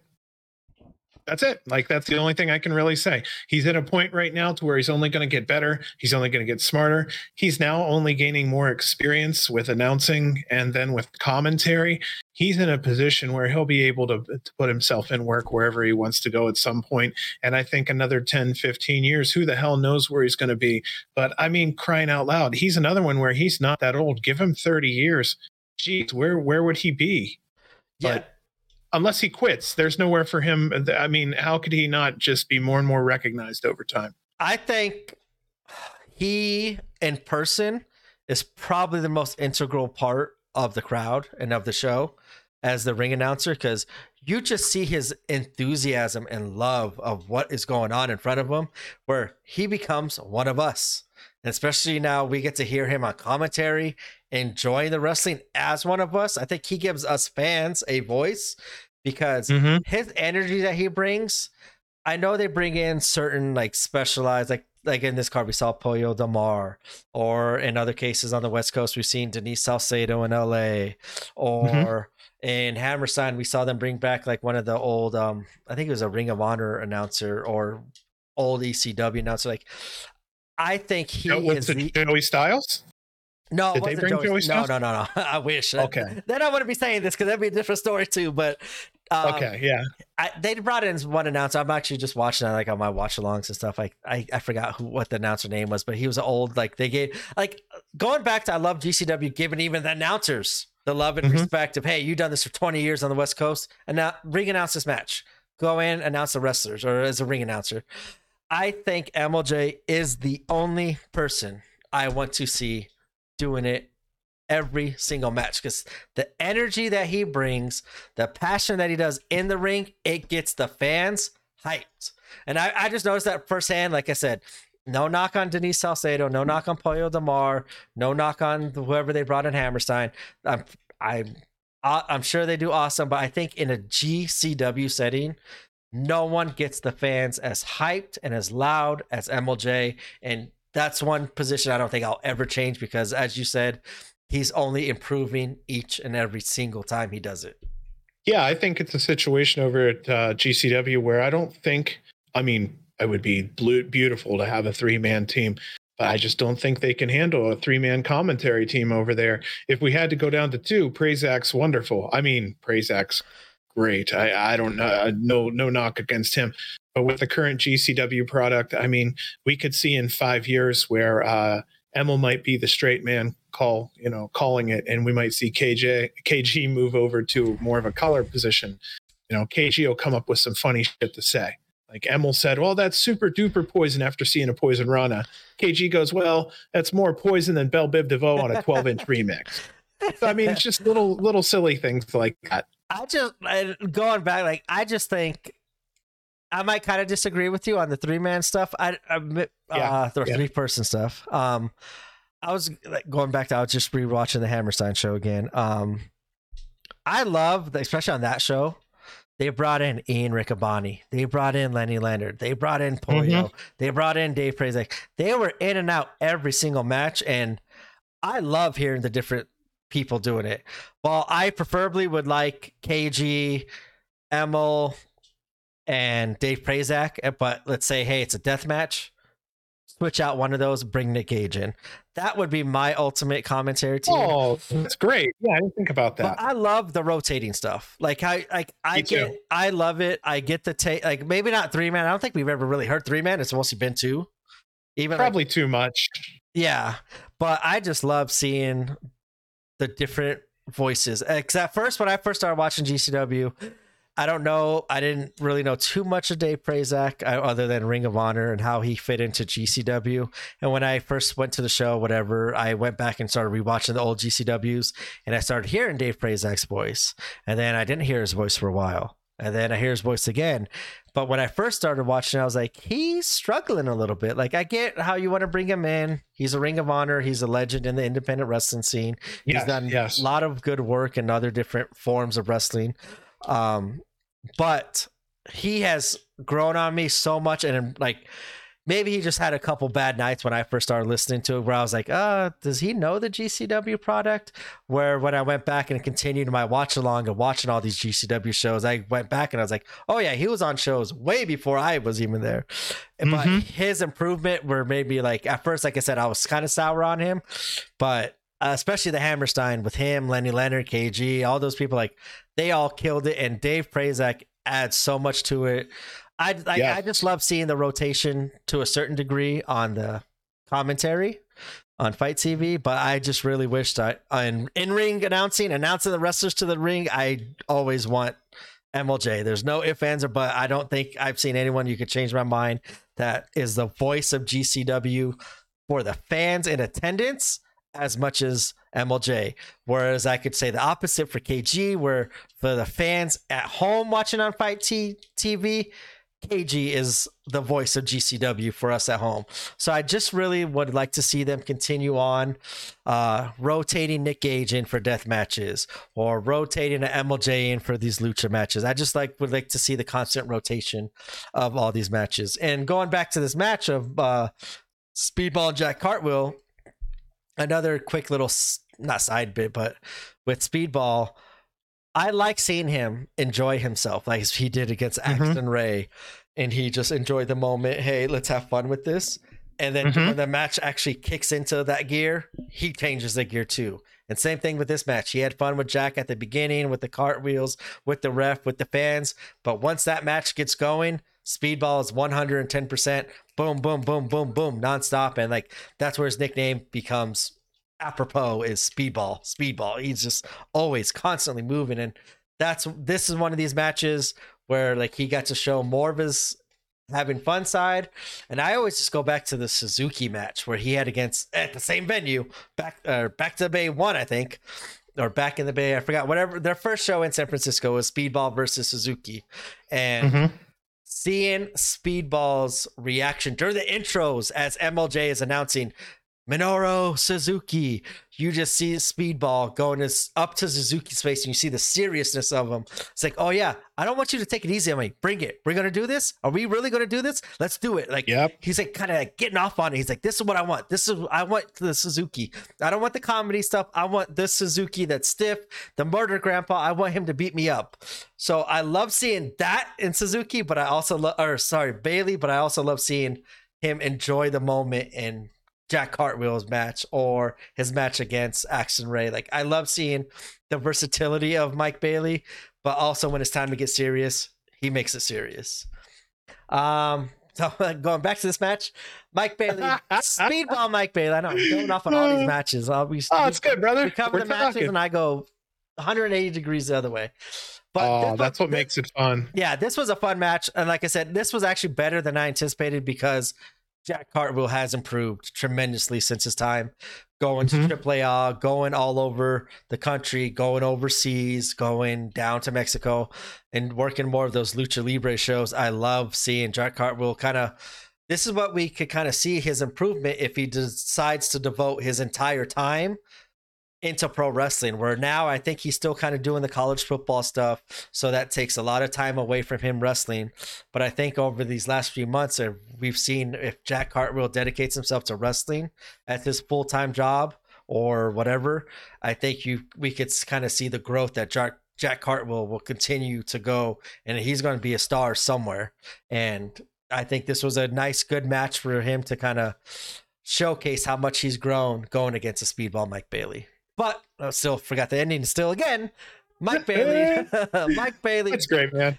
Does get the victory as he hits the Flamingo driver on Jack Cartwheel for the victory. For our 8th match of the night, the semi-main event, we have Nick fucking Wayne going against Kevin Blackwood. And I was interested to see how the difference in styles would match up here in this match. Nick Wayne being the more high flyer, with Kevin Blackwood being the more ground game and striker. I was kind of interested to see who was going to showcase whose moveset the most and who was going to kind of take the fight to their kind of style of match. And they told like a pretty good story during this match to kind of show the struggle of each wrestler trying to get to their exact pace that they want for the match. What was your opinion on this match, John? Well, I thought it was, I'll just mention right off the bat, because I think it was before the match even started. They were saying that Brian Alvarez and Darby Allin were trained by Buddy Wayne, Nick's dad. So I don't know, if that was just joking or not, but I know Darby Allin for sure was trained. Yep. Brian Alvarez, you never know, maybe not. Same thing. I thought for sure Darby Allin was too when they heard.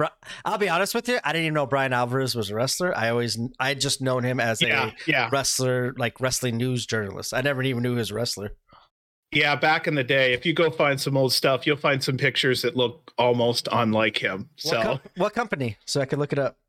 Oh my gosh, no? Good luck. Okay. No, he did some independent spots and whatnot. So I mean, that's how it's going to be. If I mention one, you might find a couple there. If I mention somewhere else, I believe you might. You know what I mean? Yeah, I'll check it out for sure. Yeah, just look him up and just put in a couple years early, 03, I think maybe 04. I'm just guessing. Don't call me as. But yeah, he had a career and he was doing that for a while, and I'm really happy he switched over. Honestly, not for any wrestling reason, but because he's so damn good at what he does on the mic. Yeah, so I love his input.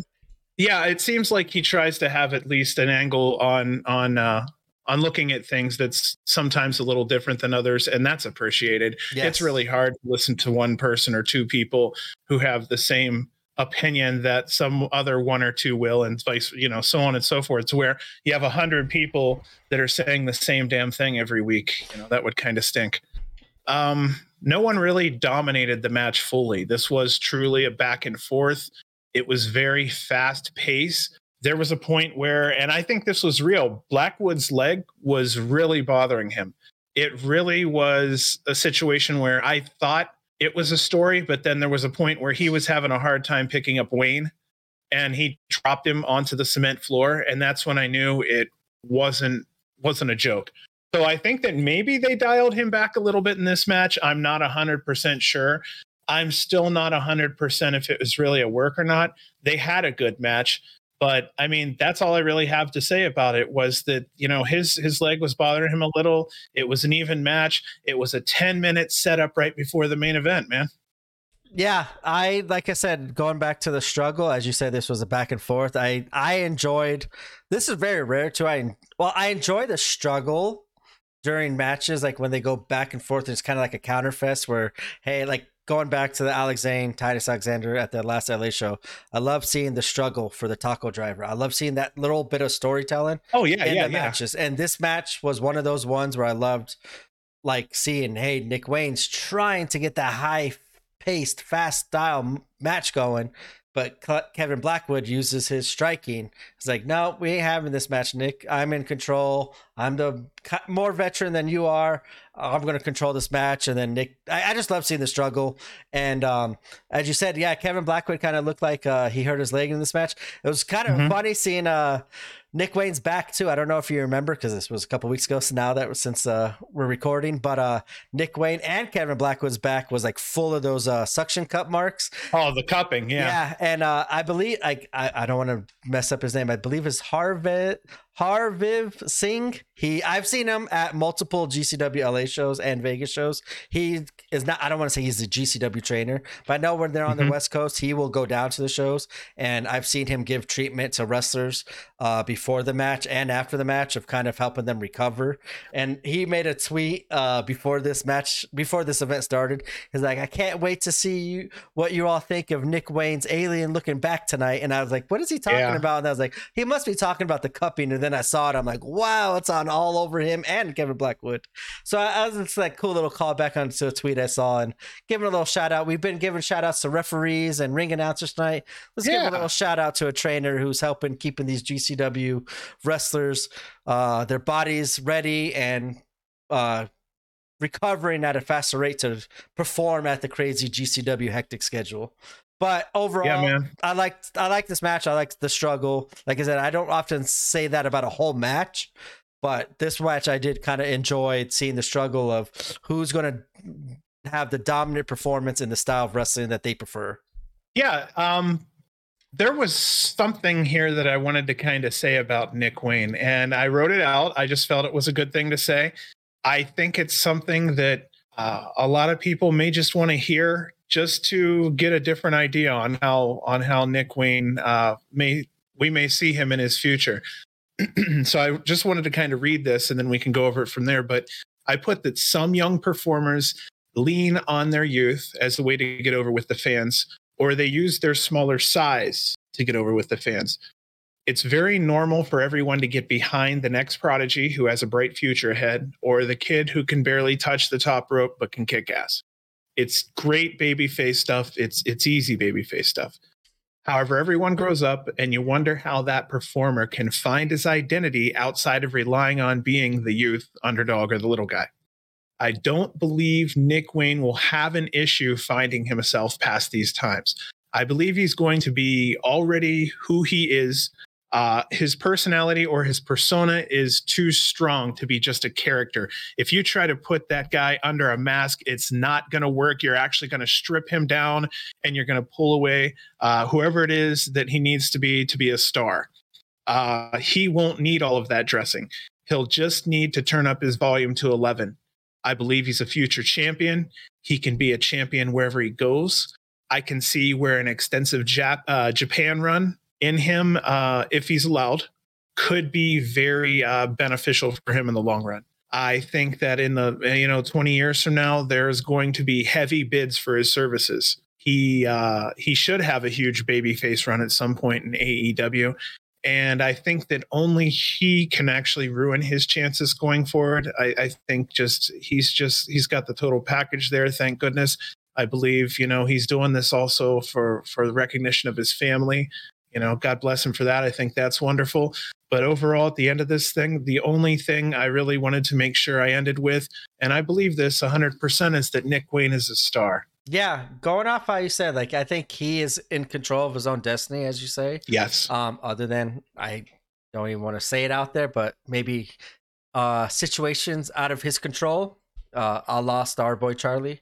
But I agree with everything you just said there. Going back to I was just talking about Jack Cartwheel, Alex Zane. I think an excursion, once he graduates high school, hey, that's awesome too. He's got the parents or whoever. I know he's got his mom with him and whoever else. His support system is saying, hey, get your degree first. And it's so cool. Tony Khan of AEW is willing to acknowledge that as well. Hey, wrestling will be here. AEW will be here. Go get your degree.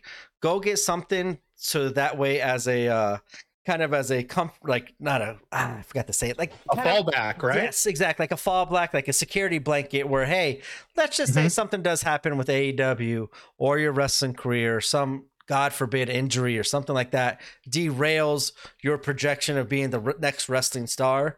You will have that high school or college or whatever to fall back on.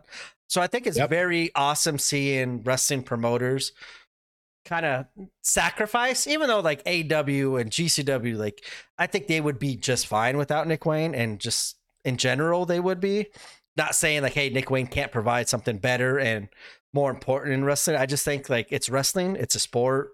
Like there's other things to do that you could make an impact in the world, and having that like kind of safety net of the high school degree, the college degree to fall back on is so important. And I think that's where a lot of younger age wrestlers maybe kind of forget.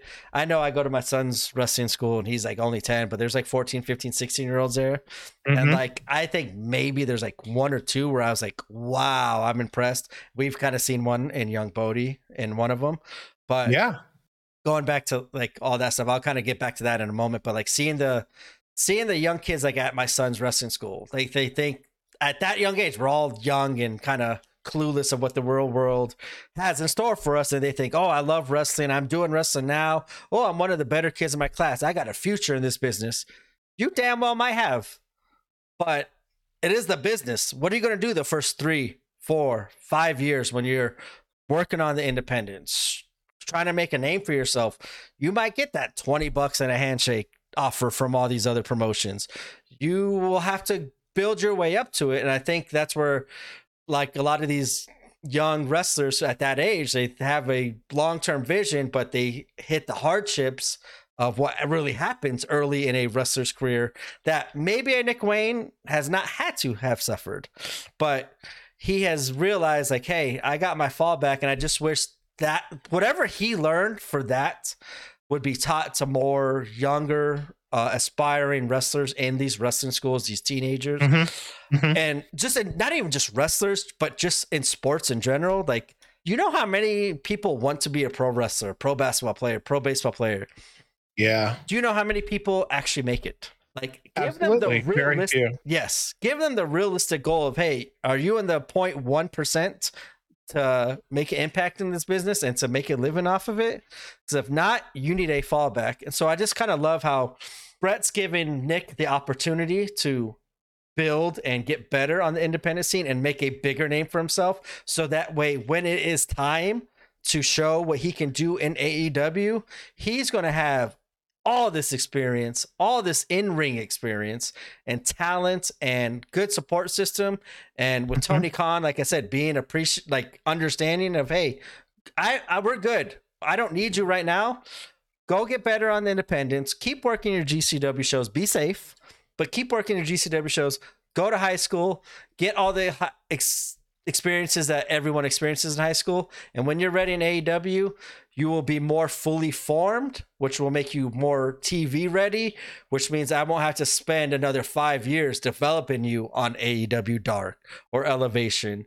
I will have something for you if you keep improving and you keep showing that this is what you want. I just love like how he has the world at his hands right now. He has his choice, and like you said, it's up to him of what he wants to do in this business, in another business, in his life. I just love how he can enjoy his teenage years and earn all this experience on the indies while also having the carrot of going to AEW and becoming a future star. And if something were to happen, he has the fallback of a high school and maybe a college degree or something like that. I just love seeing the realistic expectations given to Nick Wayne, and him not getting this big head of, hey, I got the whole world. I could live carefree. I know what I got. I got an AEW contract, and rest on his laurels, where he's like, nope, I'm going to be a good person. I'm going to improve myself in high school. I'm going to get all those experiences. I'm going to work at GCW, get all those wrestling experiences. So that way, when I'm 18, it's going to be undeniable for Tony Khan to not put me on the show, as I am right here ready for it. Yeah. So here's the next one then. Nick is really a babyface. We know that. What would a heel Nick Wayne look like? Now I'm going to pose this question to you just right off the bat. What do you think? At what age would be a good age to make him a heel? Would he be stable worthy? Would he be a loner? Would he be a loner like a Randy Orton style? Would you see him as a rocker, like with Jordan Oliver rocker style? I mean, I what the hell? Because he's just such a natural baby face that the only reason he would catch heat would be the fact that people would feel backstabbed by the fact that how dare he be bad. That's why I go like to Titus, like kind of Titus Alexander's like, you could build. I think they need to just roll until the crowd turns on him, because that's going to happen. It happens to every wrestler, whether you're a heel or a face.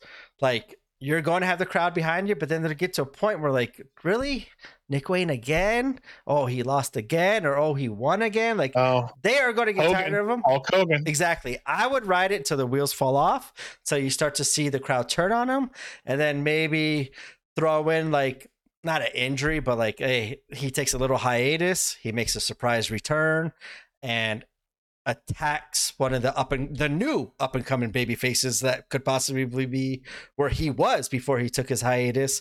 And I think that turn would make him instantly elevated as a heel to where he was before, but even higher as a heel, because, hey, wait, you're supposed to be our lovable guy that we loved you for the majority of fans. Well, you know, the quiet vocal, not the quiet, sometimes the loud minority of fans, they end up taking over and kind of controlling some of these decisions, unfortunately. But I just believe in the slow burn, especially at his age. It's going to be a long time before they start to boo him. But I think, and I hope that way, if he continues his ascension up the ladder, I think he stays as a babyface, hopefully, and then maybe he gets to that point where, like, hey, like we see in WWE, Roman Reigns, how long was he booed for? John Cena, the biggest faces. Yeah. Then, okay, dude, we've had enough of you. Let's see something else. I think that's where it would be the good time to turn him. And I think at such a young age, too, like, it doesn't have to be 10 years down the road. It could be 5 years. I just think where right now they could do that same situation with Titus and Nick. But then once Nick has been in the game long enough and has shown that he has that in him, and the fans maybe start to show that we're tired of him, I think that's when you could reverse the roles and have Nick Wayne become a major heel. And that's how I would book it if I were. I would not make him heel just to be heel. I just think you write everything out organically.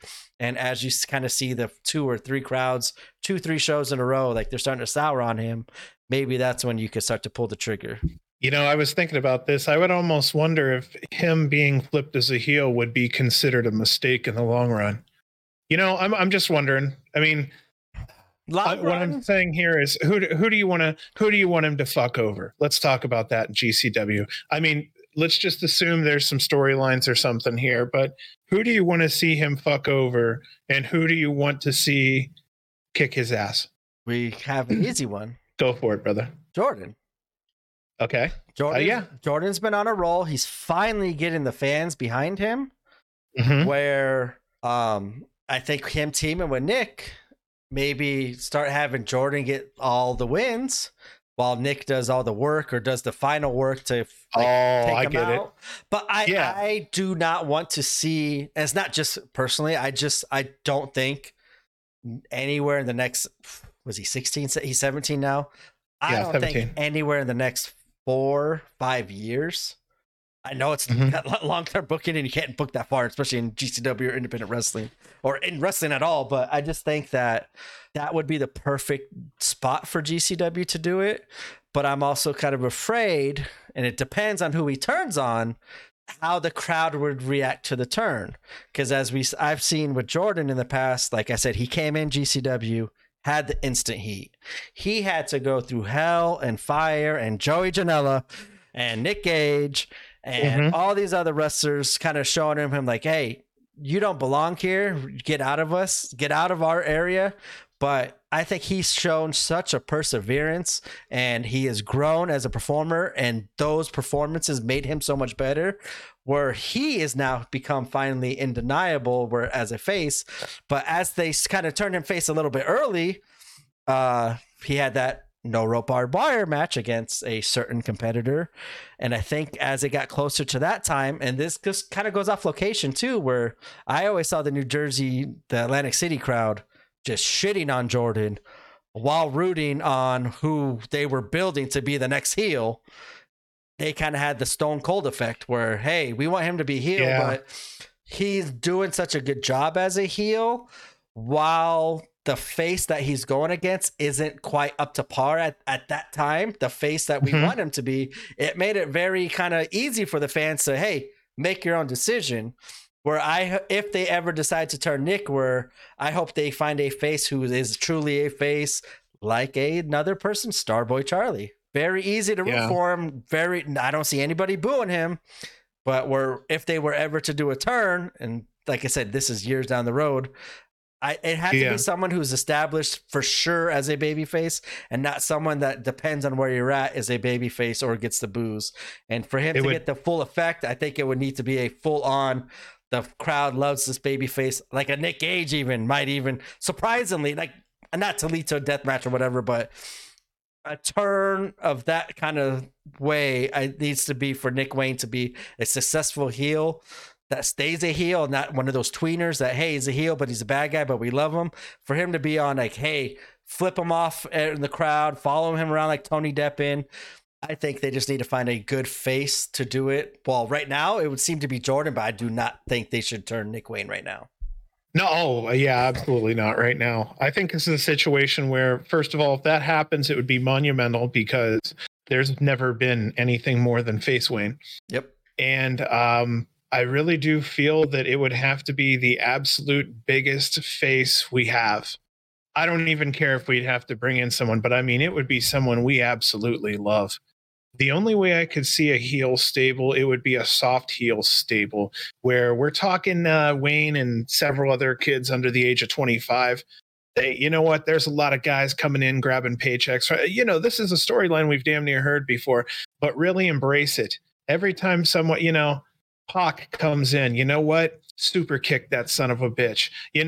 Then let's just say someone else comes in. I mean, I'm just saying on the, Kevin Nash, super kick that son of a bitch. And it gets to a point to where anytime someone tries to come in, the young kids pop out and go, you know what? This is our GCW. We've cut our teeth here. We're getting sick of it. We are the future. We're going to push these guys, so on and so forth. I just think it's an idea to a point to where maybe, they're collecting boos to where they're not thankful like the fans are that these people from, 5, 10, 20 years ago have come over. I think another easy way too is wait till he goes to AEW. Let him go on AEW for a while. Then if AEW, since they seem to have a pretty good working relationship with GCW, and we'll go over that next episode. But it seems like they got a pretty good relationship of bringing in talent like Blake Christian's on AEW Dark. I've seen Tony Deppen on the Ring of Honor shows. I've seen Matthew Justice on AEW Dark. I think with that relationship, maybe let him go to AEW. Get away from the GCW crowd forever, or not forever, for a while, and then make a big deal of his return. Hey, here's Nick Wayne. Here's Nick Wayne. He comes out, cuts one of these baby faces interviews, and then later on in the night, maybe have him come out and surprise attack at that time one of the top faces of GCW saying, you wouldn't be here because of me. If it wasn't me here working my ass off at 16, 17, 18, the only reason you got this spot is because I left. And then now you're trying to take over my spot where now I'm back. And that would be another kind of easy way, I think, to turn him into one of those next kind of mega heels. Yeah. Okay. So what I was thinking on that end was, if he were to go ahead and jump into developmental here once he hits 18 to do a heel turn, which may be one of the few things that may happen with him before he pops off big time, I would like to see him possibly come back as the cocky guy who now's got money and notoriety. He don't know why the fuck he's down here right now. He has an obligation to come down here. Otherwise he wouldn't. Yep. I think something like that maybe would be, I mean, the only other thing I think would be an instant move might be when him and Jordan do the Motor City Machine Guns match. They go through it. They have a knockdown, drag out. They go ahead. They do the raising of the arms and it ends. And then you're looking at double super kicks. Pop, pop. Motor City Machine Guns out like a light in Detroit. Fucking double fingers. Throw it up. I don't know what happens from there, but I thought those would be things that at least for a small amount of time would work. But yeah, he's only a temporary baby face. That'll never be a permanent turn. So you're saying like him and Jordan both turn? Absolutely. I don't I'm hate telling it. you, man. I see him as rockers. I don't hate I honestly see him as rockers. because right now in the GCW tag scene, Go ahead. kind of all faces. You got Los Macisos. Exactly. You got Bussy. You have SGC. You have right now Starboy and Janela. You have faces. The only heel tag team I could think of right now is the South Pacific Savages. So yeah, Macisos is close as you can get, outside of the South Pacific, Yeah, and that's where I think they could go back and forth, and they could be fluid. They walk the line. They can see, like, depending on who their opponent is, they'll adapt to it. Because, like, even during that match with Jordan and Nick Wayne, I thought they would be more the heelish. But the crowd, like, it depends on the crowd too, I believe, because like that crowd, like you ain't got. Didn't matter what the Los Macisos could have shook Jordan and Nick Wayne's hand at the end of that awesome tag match, and just beat the shit out of them and put them through doors. I promise you that LA crowd would have popped, would have been happy.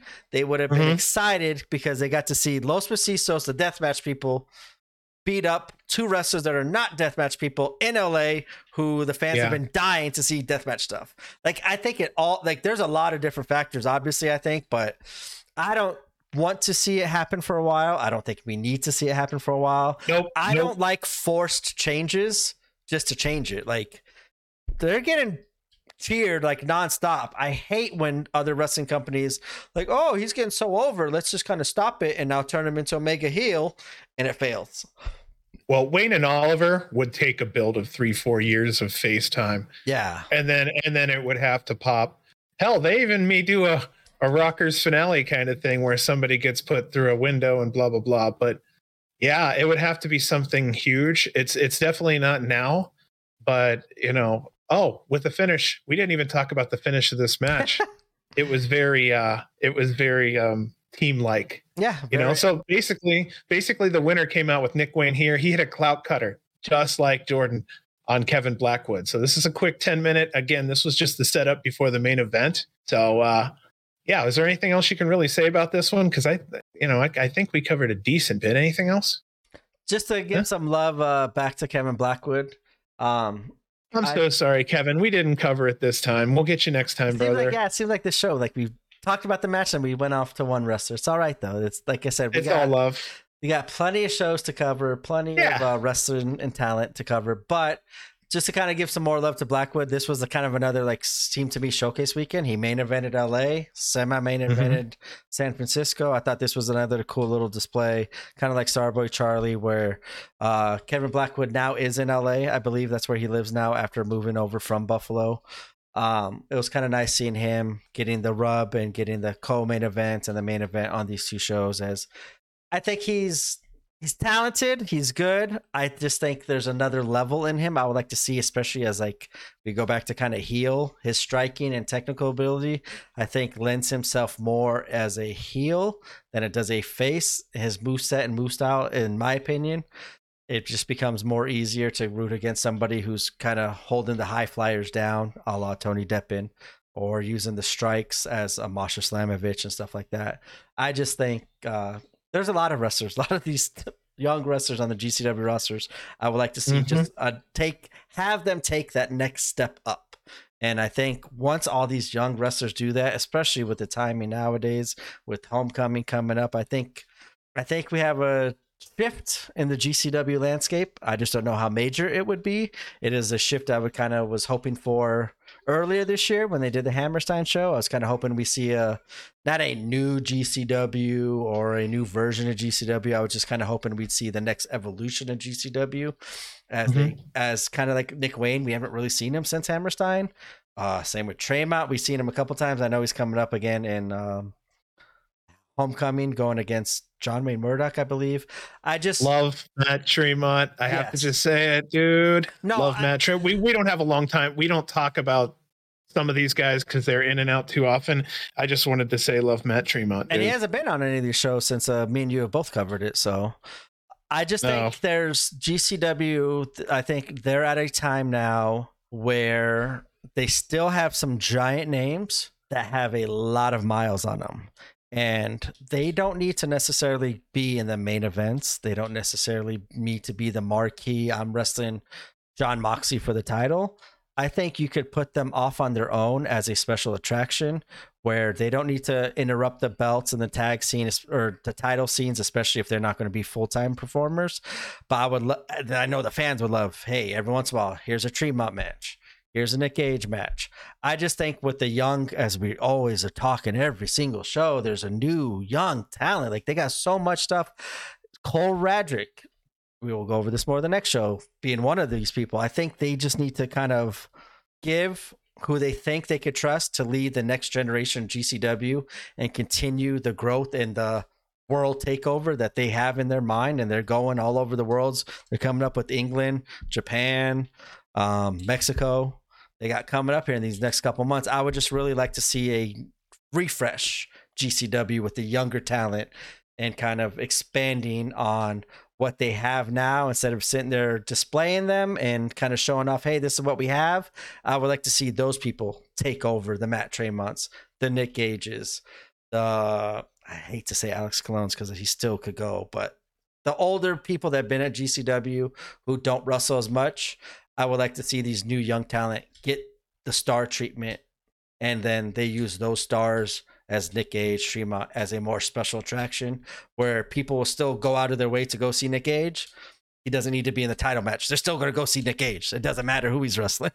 So it still gives the talent that's young and performing every week for them. It still gives them the opportunity to improve and showcase why they've been constantly on GCW programming, except now in an elevated status. That's just my opinion as a growth for the company that I think is now 8 months behind. I think we're starting to see from the LA show, from this show, and from the next show we cover, kind of what GCW is kind of heading toward in the very close future. And in the main event of the evening, back to the Bay in San Francisco, we have a tag team match of Los Macizos, Ciclope and Medio Extremo, going against the team of the South Pacific Savages and Jacob Fatu and Juicy Finau. And going into this match, I was excited. I am a huge Los Macizos fan.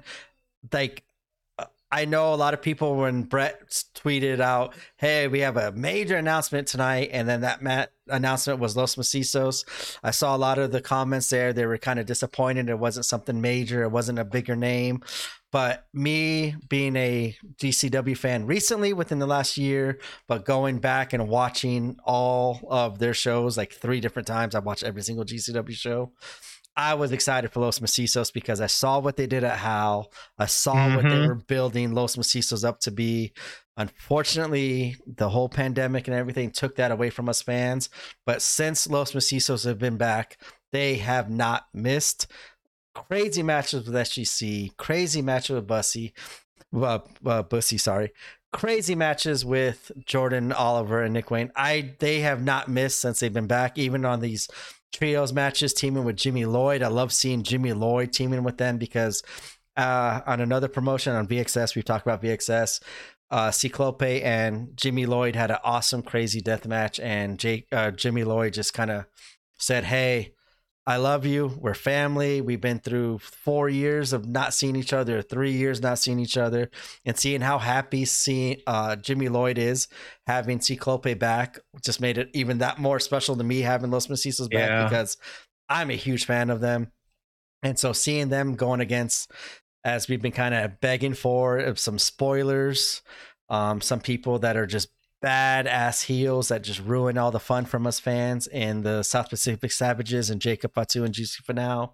I was really looking forward to seeing what kind of brawl and mayhem this match would be, and in my opinion, it did not disappoint. It was a little different kind of seeing after the match, after Starboy Charlie's match, seeing them interfere with them. I was kind of having a feeling how this match would end up being, but before it even got to that ending, the match was phenomenal. What was your opinion of this match?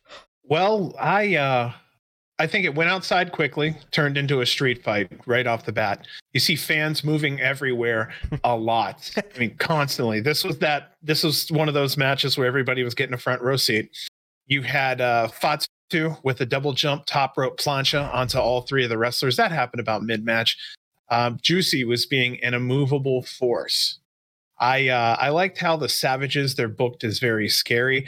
There was a part where they were both walking across the ring at Miedo, and it was really exciting to see something like that.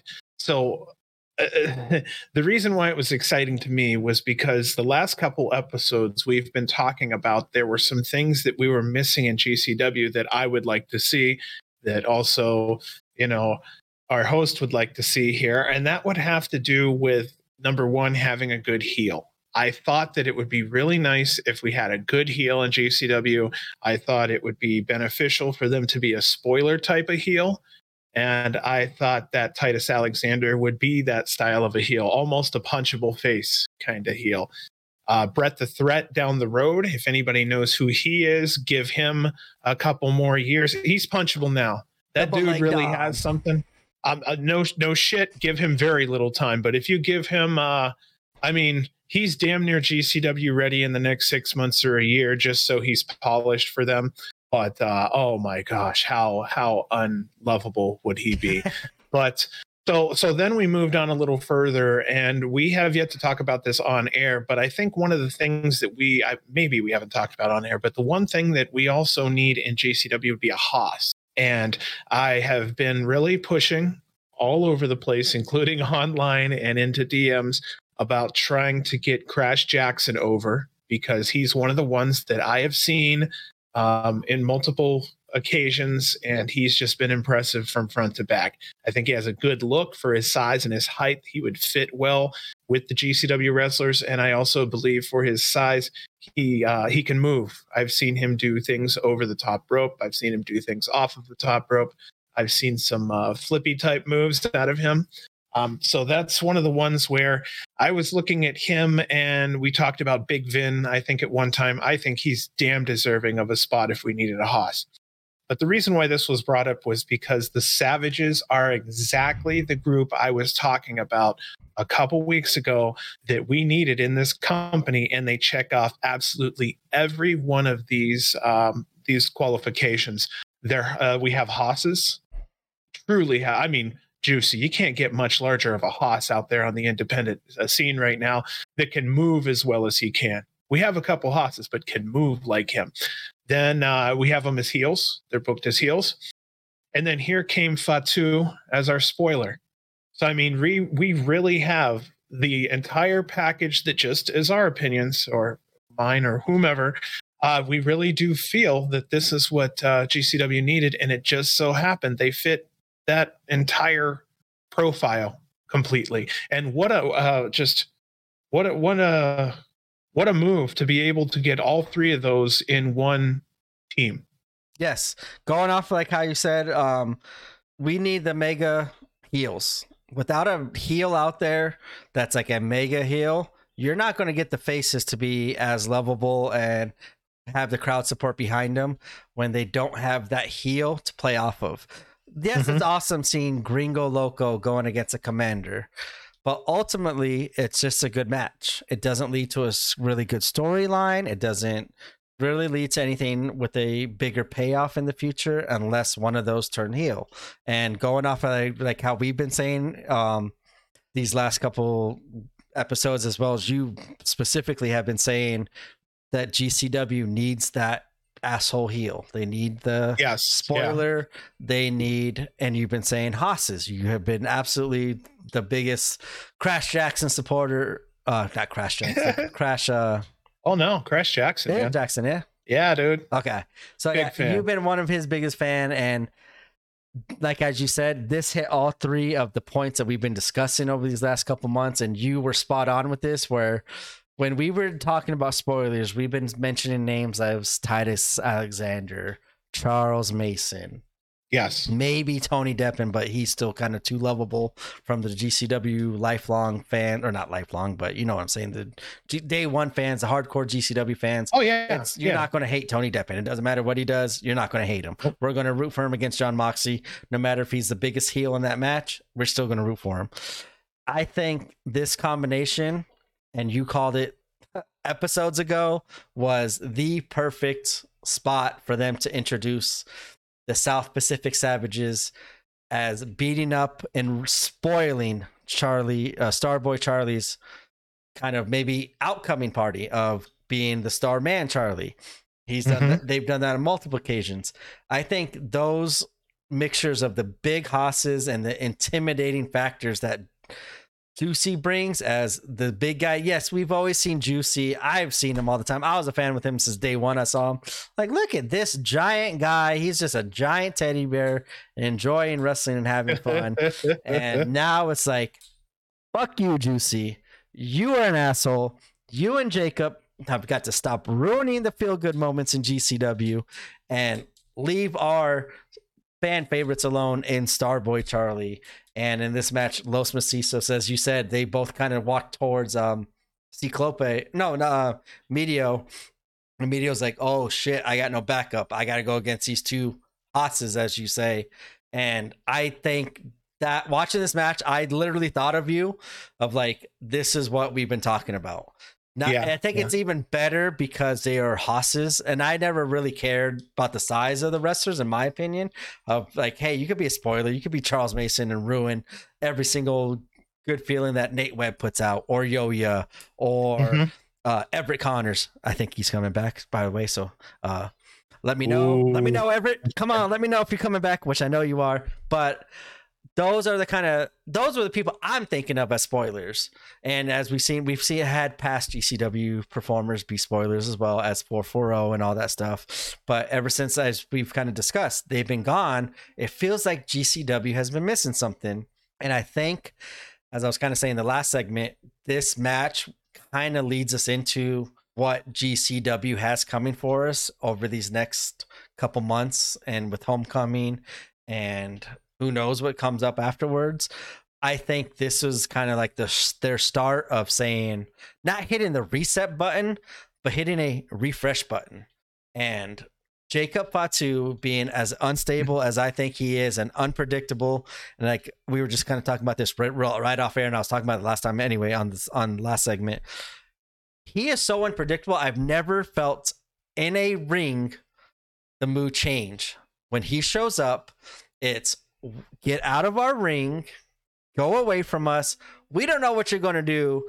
You have me, you have other fans running around the venue trying to stay safe, because that's the kind of shit Jacob's on. And that's what makes him special, in my opinion.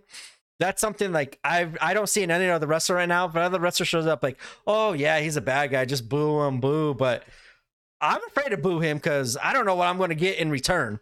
And we've seen him in the past, not in a GCW ring, but I have seen him in the past go after fans that absolutely deserve it. The fan deserved it, but it doesn't matter if they deserve it or not. We don't see that in wrestling often, where Jacob, he don't give a fuck who you are, what you paid for. If you're a fan, if you're a wrestler, you get in his way, he's going to spoil your night. He's going to spoil Starboy Charlie's night.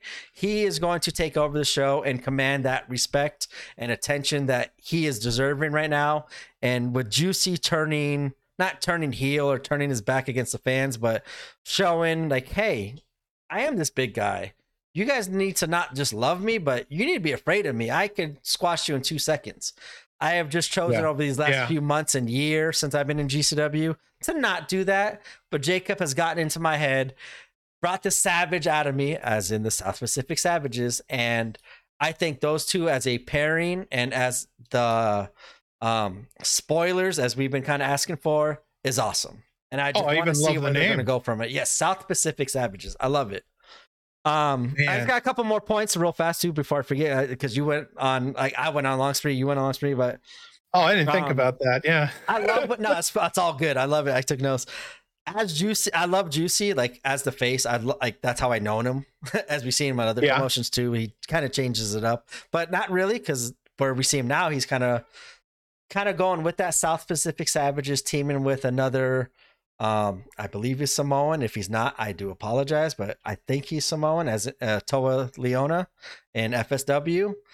I don't know. They're Toko Uso, so I believe that has something to do with it. I could be wrong with the Samoa. If so, I apologize, but I know He's teaming with them, and he's showing that GCW, the attitude we see in GCW, we're seeing Juicy doing in other shows, and I just love that. And I love like how like he's kind of still doing his playful stuff where he's like, "Oh, y'all want to see a 450 splash from this big man? Yeah. Here we go. Here's a 450," and he climbs up on the second rope, and then he's like, "Here's 450," and he jumps down. He's like, 450, pats his stomach, and then just splashes the guy. So it's like kind of like a heel. It's like, hey, we're not going to see a high spot from Juicy, but him playing up into that 450, I love seeing that. You made a call back to FSW wrestler Brett the Threat. Kind of like how he kind of has that same kind of, not the same character as like Charles Mason, where Charles Mason just wants to mutilate people and he gets that sick enjoyment. Brett the Threat out here in Vegas, he is still young. I think he's only in his second or third year. I know he was like a rookie of the year out here in Vegas, but I used to hate him as a wrestler. And me and him had a lot of back and forth on Twitter for a while, where he actually showed up to one of my son's practices and he saw me, and I went to kind of go introduce myself and let him know. He's like, "I know who you are. You're that little mark on Twitter that wants to sit there and talk shit about me." I'm like, "Okay, I got you. Like, I don't like you, but if you start doing this, I like it." And he's actually evolved his character to where now he just hates everybody. And I've actually grown to be a big fan of his. So just wanted to give a quick little shout out to Brett the Threat since you mentioned him. And then just going back to the heels, if you don't have a major heel in your business that is spoiling stuff, you're not going to get the major face, which means you're not going to get the big pops. You're not going to get those big moments. And as we've been saying all along, and I think I was thinking a little differently with you as in spoiler, I was thinking more of the undersized wrestler who just kind of wants to make a name for himself on other people's credit. I was thinking that way, but seeing as you talk about Haas's, and that just commands like, hey, I'm Jacob Fatu. You don't know what I'm going to do. I'm in charge here. Same with Juicy. Like, I love seeing the two Haas's being the spoilers, and you were 100% correct on that opinion over these last few episodes. And I just want to say, I absolutely agree. Having the South Pacific Savages right now as those spoilers, ruining Starboy Charlie's moments over and over and over again, and having the build up in the final match to where it kind of all began for Starboy Charlie and the South Pacific Savages. I just love that storytelling. I want to see more of that storytelling and storylines spread out through GCW. It could easily be done. Oh yeah. And I just want to see more of that spread out. Man, that's hard to argue. It's really hard to argue. On the lighter side of things, I will say the Juicy's really 100% one of the nicest guys that I met outside of the rings. You know, he's got to do his thing. But yeah, 100%. He spent time talking to my son, and that was such a big thing for him and for us as parents. Emil, there's a part where KG wants to talk about an avalanche. So Emil says, you can't have an avalanche in Samoa, can you? Avalanches require snow. KG says, what about a beach-style avalanche with sand? Emil says, like a sandstorm? KG says the sand would have to go up on top of a mountain and then fall down. So I just wanted to mention that real quick because I wanted to let you know that the drugs were sinking in throughout the night, and it was just a fun exchange. And of course, I'm just reading it off, but when you hear it directly at the time, it's hilarious. Yeah, and commentary that whole weekend was colorful. Not silently killed it, but obviously not silently because we could hear it, but they killed it. Like, yeah, between the bussy comments with HTG, Sean, the hot tub guy, between KG, between Pollo Del Mar, like they absolutely killed it. Every person on commentary that weekend, I loved it. And like, I listened to the commentary, like, kind of like maybe a little too close and maybe I should as a fan, but I just love hearing, like I was saying earlier in this podcast, which is 3 hours ago, it feels like, but I love hearing KG say, not call out a botch, but explain why the botch happened that related to the match. I love that. I love hearing MLJ's enthusiasm and excitement in the ring, during the ring announcing and on commentary, and his knowledge, as you were saying earlier during the Lucha match. I just love, he just spits out knowledge all the time. And Lars Fredrickson came in. He kind of did an awesome guest commentary spot, doing commentary. commentary killed it this weekend, and they added a lot more value to the show than I think that they get credit for. I know they get a lot of heat. KG gets a lot of heat for cussing all the time. MLJ gets a lot of heat for being a super fan. I think it's unnecessary heat and hate that they get, where I believe it just adds on and makes the show that much better. Yeah, you know how it is. Us fans are fickle. Yeah, it's true. I have my strong opinions too. Yes. For me, if Prazak continues, I think Prazak will be like, oh, you know what? Prazak would be a Vince Scully. He has a nice, calm, easy voice. He's a play-by-play kind of guy. And you know what? I would not mind hearing him for the next 20 years as my voice of wrestling. Yeah, not at all. In my opinion, I think he does better with the wrestlers, especially on the independent scene that maybe no one's ever heard of, but he has, because he's got his hands all over the independent. Like, maybe not a lot of people know it and stuff, but he has his hands all over the independent scene. And I think he does better with people that he is more familiar with than maybe these newer star wrestlers. But I think that's where you could sub in a MLJ who knows about Commander, or sub in a Pollo Del Mar who knows probably more about Midas Creed than a Dave Prazak would, because she's seen Midas Creed all over the West Coast killing it. I love, like, going back to earlier, the commentary, switching them in and out and playing to their strengths is something that GCW does, and I love it. Like, I kind of get disappointed when KG gets off, depending on who comes in and what the match is, because I love just hearing KG nonstop. Like, I always go back to, like, I think it was the Blake Christian speedball match where they did some crazy spot after like 50 crazy spots at LA, and I just remember hearing KG on the background go, wow, and then, like, you just hear him fall out of the chairs, feels like. Oh yeah, he just kind of, like, the what sounds so loud and it fades off, and, like, I just love the enthusiasm and the realism that KG adds. I would like to see him all the time on commentary, but like I said, Dave Prazak grew on me, and his knowledge of, like, the Slim J's. I think he wasn't on this card. He was on another card, on the next card. But seeing these wrestlers that maybe I've never heard of before on the independent wrestling scene, that now I do know a lot more about it because of Dave Prazak, because he's so was hands-on during that time of his announcing career, where he knows that stuff. Where I think with some of these newer wrestlers that he's never heard of before, he could kind of not fake his way through it, but carry his way through it with his experience, where you don't even know he didn't know about that wrestler. But I think that's where other talent could come in on commentary, as a MLJ, as a Nick Gage, or stuff like that, to enhance the product.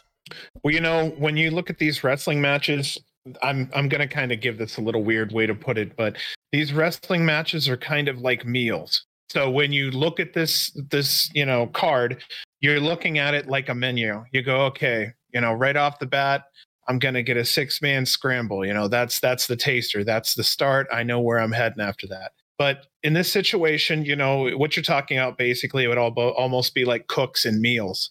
You're saying, okay, you know what? This match right here coming up, this is a scramble. I want this cook making this and this cook making that, because that's just what they're better at.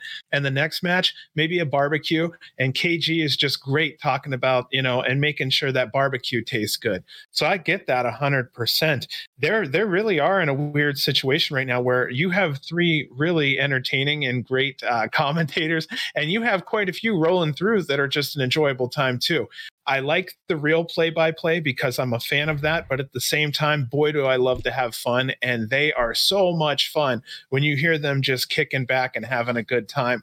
The real nice thing here, too, is that, some people, when they're smoking or enjoying themselves, they can get sloppy, and these guys don't necessarily get sloppy. They're still entertaining and enjoyable, if not more. So the last thing I wanted to mention, because I've had a hard time putting my finger on this, there's a lot of people that ask KG about his cadence, the way he talks. This even came up on the Patreon, just recently.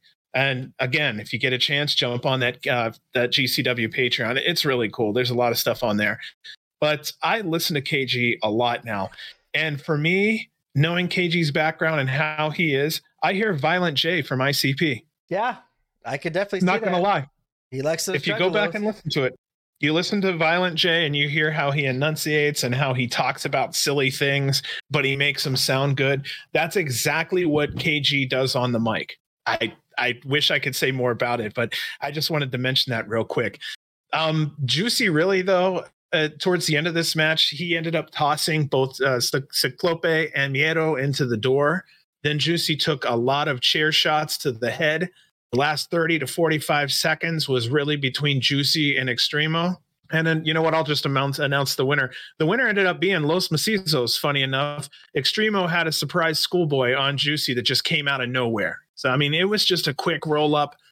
Beautiful match, really. I mean, I was happy with it. It was a very quick main event, though, but it was supposed to be, I think, because it was supposed to be hard hitting. No one wants to see, I mean, everybody wants to see it, but Brock Lesnar can only beat the shit out of you for so long. This was a situation where our new hosses are beating the shit out of somebody, and they're just not going to last. And, you know, luckily our boys came through with the win there. Yeah, going back to the storytelling, as I don't think I've ever seen like light tubes or barbed wire, any of that crazy deathmatch stuff in the San Francisco when they've done the couple shows in San Francisco. So I was kind of wondering, like going off to that same exact spot when it was Miedo kind of staring down Juicy and Jacob. Like I was kind of wondering, like, oh shit, like what are they going to do to beat these guys? Because they can't get the deathmatch stuff, so it seems like a lot of their big repertoire was taken away from them. But this is what I love about the Los Macizos since they've been back, where I'm glad they right away hopped into like their first match back, deathmatch. That's their bread and butter. I love seeing that, but I've also loved seeing their versatility as a tag team going against well, it hasn't happened yet, but that's coming up. But like going against SGC in like a more not death match, but extreme style match. They show off their, hey, we don't need all this other crazy stuff. Yeah, we might add a door here and there, but doing a pretty normal match going against a Jordan and Nick Wayne. And like I love just seeing them adapt to their opponents and the situation. And they've done an excellent job since they've been back. And as you said, it was kind of cool. Like I was wondering, like without weapons, how are they going to beat Juicy and Jacob? And so they use their experience and talents to kind of surprise Juicy, who's pretty new to the wrestling business as far as I know. I think he's pretty new, but yeah, he is. Yeah, sneaking up behind him and hey, let's get the quick roll up. 1, 2, 3, boom. That's all we need to do to beat you. But I just love seeing the different ways they've kind of shown to beat their opponents and their adaptability to the situations. I just love seeing that. Yeah, I think Los Macizos may be the tag team or maybe the performers we're speaking of when we're saying that we need more wrestling in death matches. I believe they are wrestling death matchers. But they're so heavy on wrestling, they don't have to be deathmatch wrestlers for that match. But it's really cool that they're capable of both, and it's a hell of a lot harder to be a wrestler than it is to swing fucking tubes. Yeah, and that's where I like Alex Colon, where he's like is a wrestler, but he has incorporated the deathmatch style into his style of wrestling. Same thing when I go back to Segura. I was talking about Segura during Tournament Survival. I was super excited to see him because I seen a little bit of him in I think it was Freedoms or Big Japan, but I've seen him like he doesn't need the tubes, the gusset plates. He doesn't need all that. But that's why I love seeing not just deathmatch wrestlers doing deathmatch stuff. I like seeing actual wrestlers really incorporating the deathmatch style into their own style. And that's where it makes, for me, for my when I watch death matches, that's what I love to see is people that are really not knowing how they do their stuff. I'm not saying all these other wrestlers don't know what to do. Like every wrestler knows how to wrestle. That's what you originally start off as. But I like seeing them come out and incorporate that style into these matches. And Los Macizos, like Segura, like Colon, like John Wayne Murdoch, can do that and do it where it's not even that noticeable to fans. We just think it's creative. He did this. Like, no, he's always done that move. Now he just did it with a barbed wire table or barbed wire door or light tubes. I just love seeing that incorporation of the death match into wrestling instead of the wrestling into the death match kind of stuff. But kind of calling back to the Jacob, the South Pacific Savages and Los Macizos match, yeah, it was kind of shorter than normal for a main event. But there was a reason for that. And that reason was because Janela and Starboy Charlie come out at the end of the match and they confront what happened earlier in the night in the South Pacific Savages. And this is where we kind of see Jacob, Fatu, and Juicy after that hard match with Los Macizos kind of fall back and play that heelish role of spoilers. Like, yeah, we all know you want us to go back and fight Starboy and Joey, but no, we're going to do it on our time. We're going to announce the match. We're the ones in charge. And that's where they didn't announce it that night, but maybe they did. I'm thinking maybe they did announce it that night where Joey, I think I remember Joey getting on the mic. Maybe I'm making stuff up, but they did announce shortly after or that night. At some reason, Joey on the mic calling them out in LA is sticking out to me. I don't know why, but it has been announced at the September show in LA. We will not once again, but we will see the culmination maybe of this feud. Maybe it's just the start of it. Who knows? But we will see Joey Janela and Starboy Charlie going against the South Pacific Savages at the Ukrainian Cultural Center at the next GCW show in LA in September. And like I said, it's just kind of cool seeing them continue off where they left with Starboy and continuing that feud with the South Pacific Savages, as well as this victory kind of led Los Macizos into a rematch of sorts at the next show that we're going to cover, GCW versus the People, where they were in the tag team title match going against Team Bussy and SGC, which we will cover next time on our next podcast on GCW versus the People. But going back to the Bay, I have a couple memorable moments, but I'll let you kind of go first, John, since I know I've been talking a lot and kind of hogging everything. I want to hear what your memorable moments were. Yeah. One of the things I had a chance to look up here was that over the last 15 matches, Joey Janela has averaged over 21 minutes per match. So I wanted to let anyone know out there. I believe I did have a rundown last time of who he did go against.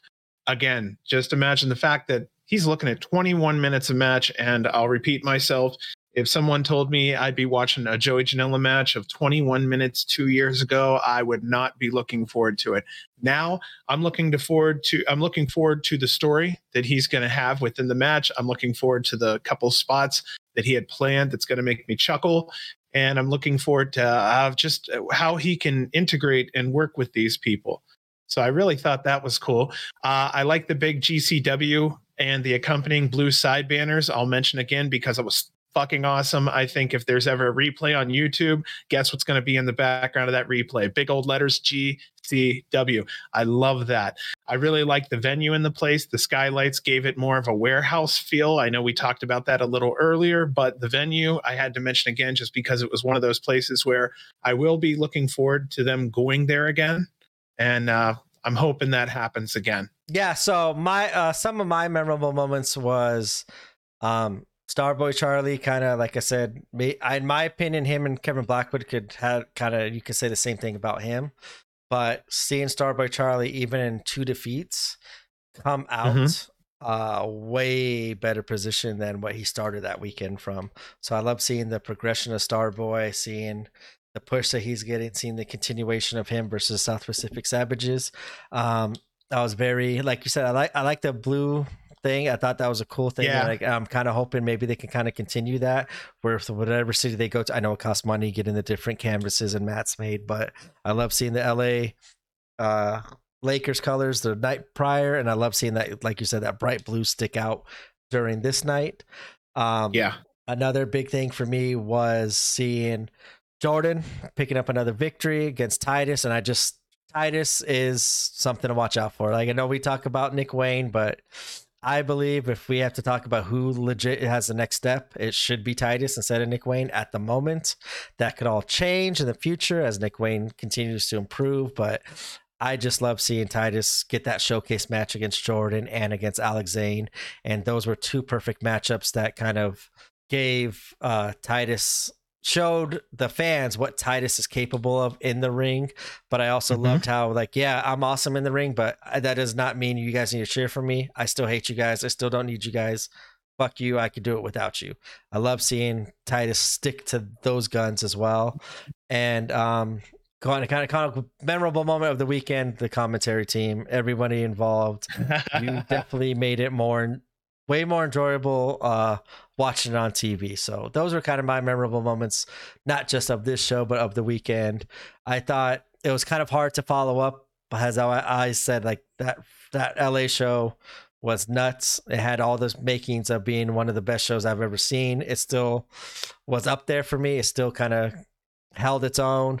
And then they followed it up with this Back to the Bay, where they kind of got to show off some more new talent, but also gave the wrestlers and the crowd some kind of excitement and hope for what's to come in future GCW shows. Yeah, for me, it was really the Gringo Commander match. That whole match was great. And then the Speedball Cartwheel match was absolutely fantastic. Those two, for me, really set it off that I wanted to make sure that, again, I just wanted to make sure I mentioned that if there was another 5 or 10 minutes on each one of those matches, I would not have complained at all. I also wanted to mention that the Oliver and Titus match, the combined ring age between the two of them was 44 years. That's scary.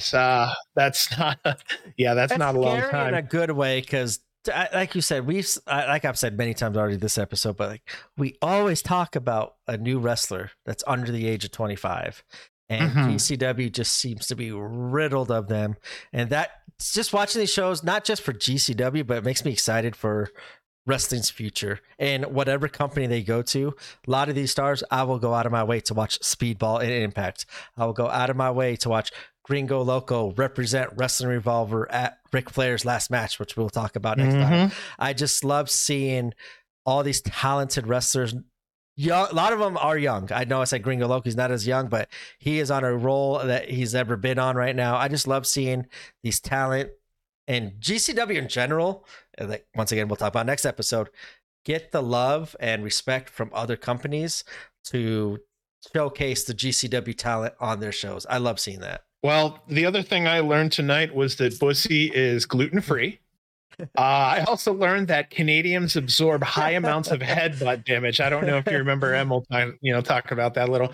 Also, it was really fun for KG to explain the physics behind an avalanche of sand. I also didn't know there was an avalanche of sand even possible out there on Earth.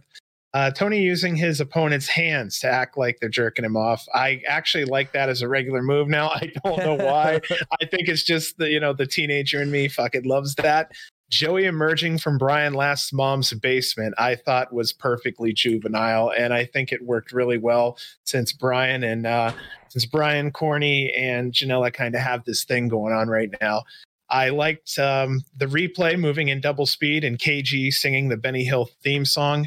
The Benny Hill show was what I watched back when I was a kid on Saturday nights. Right after Benny Hill was NWA Wrestling. So I kind of wanted to let you know some of my earlier moments happen to also have fucking Benny Hill in it. Both Oliver and Wayne using the cloud cutters as their finishers. I liked how they advanced the story there of the cohesion between the two of them, almost showing that they're on the same page there, using the same finisher. I thought that was really good. It was very welcome that the main event was a tag team street match. It was really nice to see that since the show was lacking a little more of that hardcore side. So it was cool to have that in there. The Savages being booked as scary heels. We talked extensively about that, but I honestly think that's a memorable moment because that was the pop-off moment where we have a more complete roster, honestly, or more complete group of individuals available to us. But also, the last thing I want to mention is if there is a storyline in GCW, I would love to see Titus come over there and kind of mix it up a little bit with our roster. Yeah, and I want to see more Jacob, not just in the West Coast. So it seems to me we always see him in LA. He's not one of those quote unquote, as we've been kind of calling some of these wrestlers, GCW regulars. But I know, and he's he's very talented and he's got big time contracts and other promotions. So I know that becomes kind of hard to do, but I just love seeing Jacob Fatu in the ring as much as I'm scared of him when I'm actually there. I love seeing it because, like I said, I don't think I've ever been in a venue and kind of afraid of what's going to happen to us fans that are sitting close to the ring once action breaks down and spills out into the crowd, then I do with Jacob because he's so unpredictable. I even went to like a local FSW show where it was Jacob Fatu versus Killer Cross, and I was like, oh, nice. yeah, I was like, yeah, I don't know how I'm gonna feel about taking my son to this one, even though like this one normally has guardrails, so we're separated from the talent. There is that common safety space, but I was still, even going into that, I'm like, I don't trust Jacob. Like, I don't know what he's gonna do, but I think that just adds, as a fan in person, so much more makes it more exciting as a fan to enjoy those shows, as well as being more scary as well. It was just really fun overall. I really like this show. I'm hoping they stick with the venue, and it seemed like, no lie, it seemed like it was a typical California crowd. I'm not going to say it any other way, but the seats weren't exactly filled when the show started, and then they start to fill slowly to where you end up having all the seats filled by the end of the night. I say that to people who don't understand, because you can go to baseball game, basketball, football, any type of events where people gather, and you're going to see that with a California crowd, they slowly creep in towards the middle of the event, and then the seats fill. Like if it's baseball and there's 9 innings, you're going to see it really fill up towards the 5th, 6th, maybe. That's when they're going to show up. And then also with the California crowd, you're going to have people that will actually leave a game early if their team is losing too much or winning too much. So it's a very interesting thing. And I think you'll see that overall. But I wanted to just say, definitely a California crowd at that San Fran. So no one was sitting there for 3 hours, or not many were sitting there for 3 hours stagnant, unless they were so, screwed up that's all they could do. But yeah, that's all I really have to say. I think it was a really satisfying show overall. It was nice to get those hosses and heels in the door. And here comes Starman. So who knows? Yeah, Starman, I think, has a lot of say still when it comes to writing his chapter in his book right there. But I do believe this was a nice show. And I think after seeing what we saw at GCW versus the People, which we will be covering some point this week, probably tomorrow, we'll see, but we will absolutely do that this week, and I 1000% promise we will be all caught up for Homecoming. And whenever we do our live show to make up for it, I will go and buy one of those one chip challenge chips. I will do it before we start. Really? Maybe at the end of the show. I won't do it during the start of the show because that's going to be a rough show. I'll do it at the end of the show. Our first live YouTube show, whenever we do it, which will be shortly here soon, as well. I will absolutely do one of those. I will go buy one of those one chip things, and I will do it at the end of the podcast there. Maybe I'll even save it for like a social media only or something like that. But wait. So you're good with that? You can do that stuff, huh? I've never done any of those things, and I think so. My wife one time bought me almost about a year ago. I did the Bean Boozled, but it was all the hot stuff, and it wasn't necessarily that it was hot. It just tasted awful, which made my eyes water and almost get sick. But it's just because the taste of it. It wasn't because of the hotness. So that kind of gave me more like, oh, I could do this. But now you're saying that, I'm like, yeah, I'm scared. But no. I promise we would be up to date by GCW versus the People.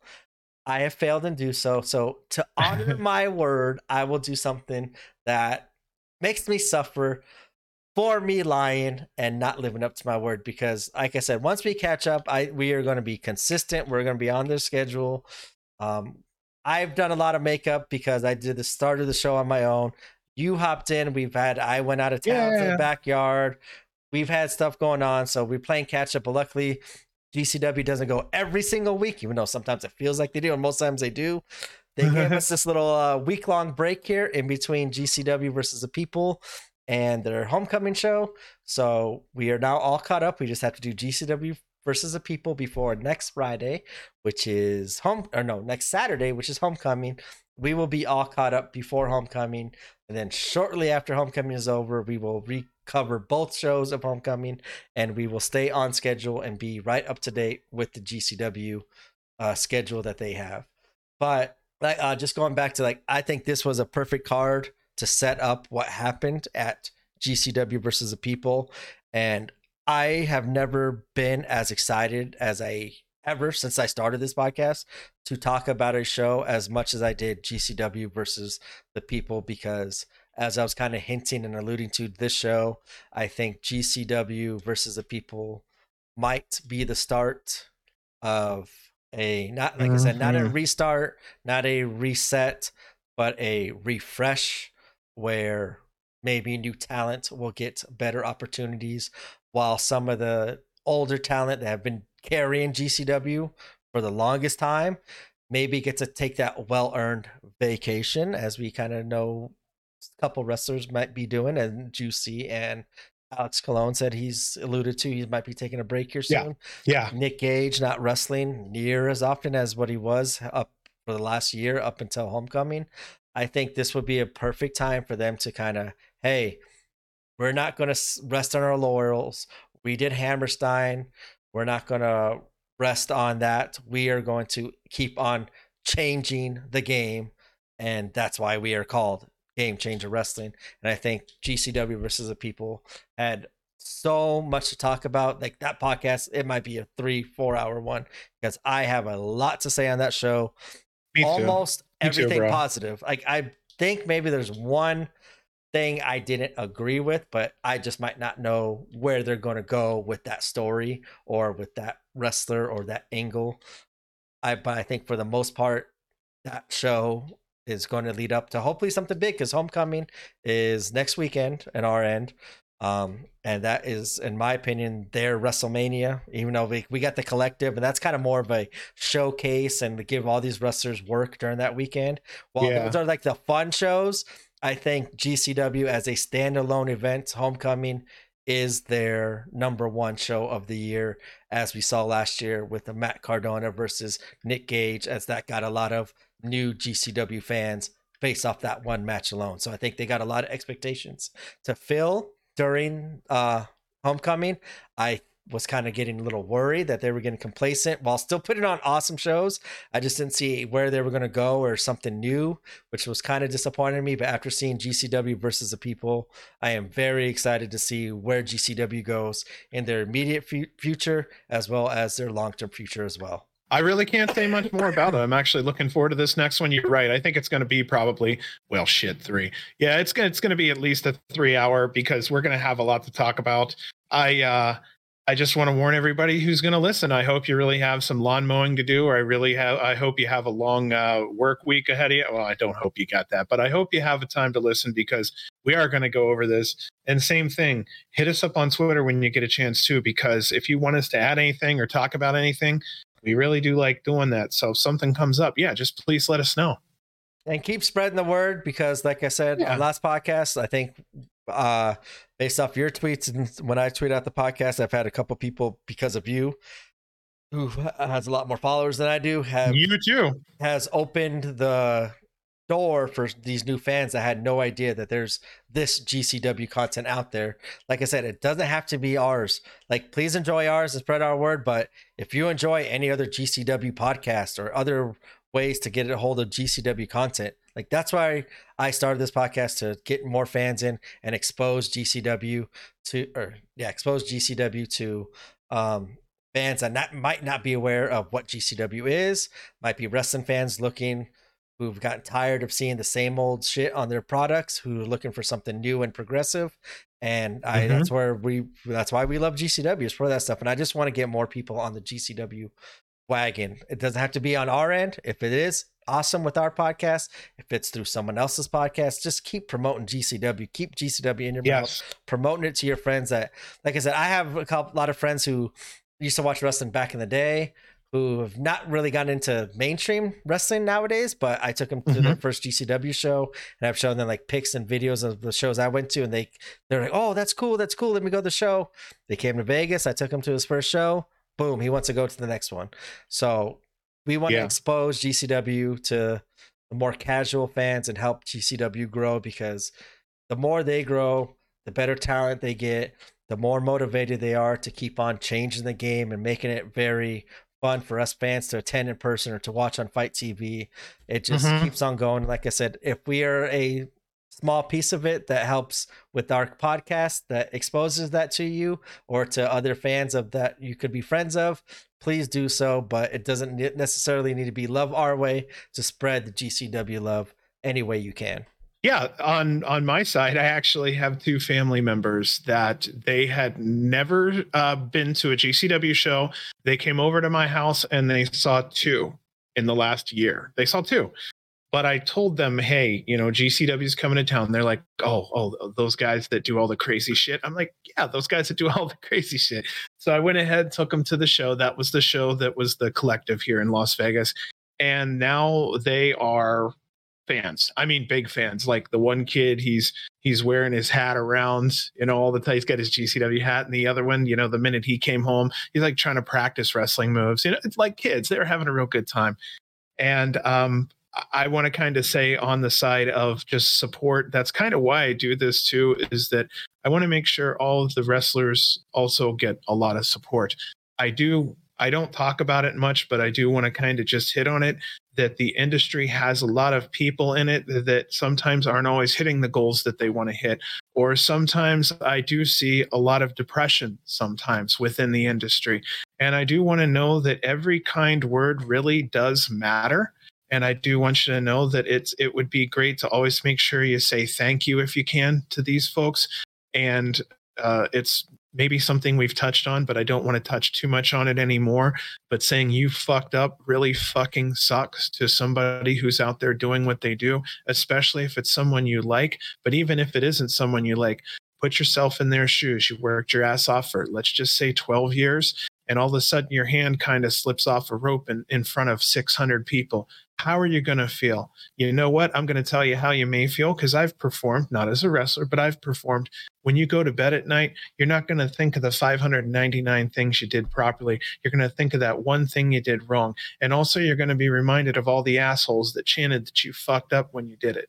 So I just wanted to say, if you can, be nice, be thankful, say hello, do what you can to kick a kind word every now and then. It really does matter. Quite a few of them do see it, and 100%, each and every one of them are thankful. I can guarantee that, 100%. Yeah, and they are, even if you like them or you don't, they are out there legit risking their lives, even on the simplest of moves. They are risking their lives. They are taking all that time away from their family to go pursue something that they love, that we love as fans, because we're going to the shows, and they're out there risking their life for you. It doesn't matter if you like them or not. They're out there for your entertainment. You paid for that. Show them that respect. You could boo him, you could boo them, you could boo whoever you want. You could not like them. It does not matter. They're out there risking your life, and that's why I've kind of not been fans of a couple wrestlers. Maybe I said on the podcast, maybe not. It just maybe, hey, they haven't shown me what maybe I would like, and then they show it to me, and boom, I'm a new fan of theirs, because they have now showed me, oh, that's something I look for in wrestlers. Or there's wrestlers out there that do not want to be cheered on and stuff, but they're ultimately out there because they want to perform for us and give us entertainment and give them love. You might not have your favorite wrestler. You could shout them out on Twitter 100 times a day, every day of the week. They might not respond to you, but as you said, they see it, the good, the bad, the ugly. They appreciate the good, while they might not go out and show you that appreciation on public social media. But I guarantee you catch them, you say one nice word, hey, like that match ninja that you had on that ladder at War Games, and when you jumped off and did that crazy sunset flip off the top of the ladder, you say that to one of those wrestlers, their eyes light up, because they realize you recognize that they are risking their lives for you, and you are showing them that appreciation. That little thank you is incredible to them. And I just think that as wrestling fans, as you said, we need to start being more positive for them and stay away from the negativity, as it's accidents that happen. Yes, are some wrestlers complete assholes and they're not good people? Yes. That is totally different than someone messing up in the ring, not doing the style you like, or not doing a crazy move as perfect as you think it should have been done. They're out there. They're doing it. We're not. So let's show them appreciation. Give them the love that we would want if we were in their shoes. And if you don't like it, you don't need to blast it on social media. You don't need to blast it to them in face. Just, hey, I don't like Del Taco. Don't go to Del Taco. That easy, that simple. No one's feelings gets hurt. Everyone moves on with their lives and life goes on. There's more important things in this messed up world right now to worry about a wrestler messing up one spot at a 20-minute match, and then you make someone feel like shit for, like you said, a hand slipping off of someone's hand because they're so sweaty because they've done 500 spots right now to a perfection, but now because of we're being slippery, we slip up on one spot. Yeah, I think just make sure you bring a lot of positivity to it, because every one of these moves are pieces of these wrestlers that they're sharing with us. So I just wanted to make sure to, stay on the positivity train with that, and make sure that if there's something you don't like, it's perfectly fine.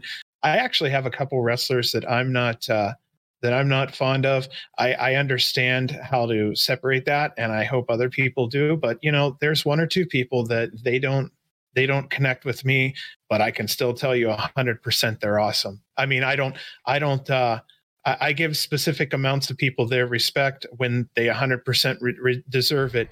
I will mention one or two from back in the day just for fun. Dean Malenko, absolutely amazing. I think he's wonderful. I respect what he does. I think he deserves to be Hall of Fame material. Just didn't connect with his character. You know what? So what? And I heard the son of a bitch is really nice. So You know what? I can't really say anything bad about it, and I'm not going to internalize his storyline like it's real life and go blast off on somebody because they wear pink tights on Sundays and tell them that their shit is terrible and they suck, when really they don't suck. They're probably nice as hell, and they're out there trying to just expose themselves, for others, expose themselves positively with others. Not Tony Depp, I mean, expose himself. No. So the only thing I wanted to also mention, because I think I only mentioned this maybe the first time that I was on, was that part of the thing that I wanted to kind of bridge in with this is the fact that I will be announcing probably in the next show, when we're all caught up, about upcoming shows, so that people who really do want to support these performers can do that. I know there may not be a show for 2 weeks for GCW, but I can guarantee you that if you wanted to see Effie, there's going to be at least 7 to 9 dates.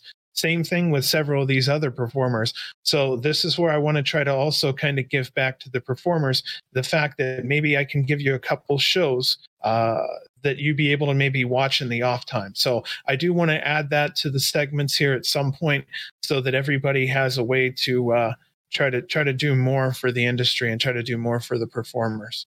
Yeah, like how you said, like just because you don't feel that attachment or engagement with that wrestler doesn't mean that it's someone else's favorite wrestler in the world. Doesn't make that person any less of a fan than you are for not liking them. Like we cannot like the same thing, but we all want wrestling to improve. We all want wrestling to grow. The better wrestling is all over the place is the best wrestling for everybody, and everybody will profit and gain and get enjoyment out of it. But as you said, with the catching up on these wrestlers and maybe other promotions, that we are the GCW Plant Podcast, we will cover all the GCW shows, but that does not mean we have to stick to GCW. Like you said, we can see Effie defending. Yes, we can see those wrestlers in other promotions and still show those wrestlers love and support, and maybe gain a new fan of a new wrestler and that promotion that you might have never heard of. It just exposes everyone to more wrestling, possibly better wrestling in their opinion, but it helps everybody grow.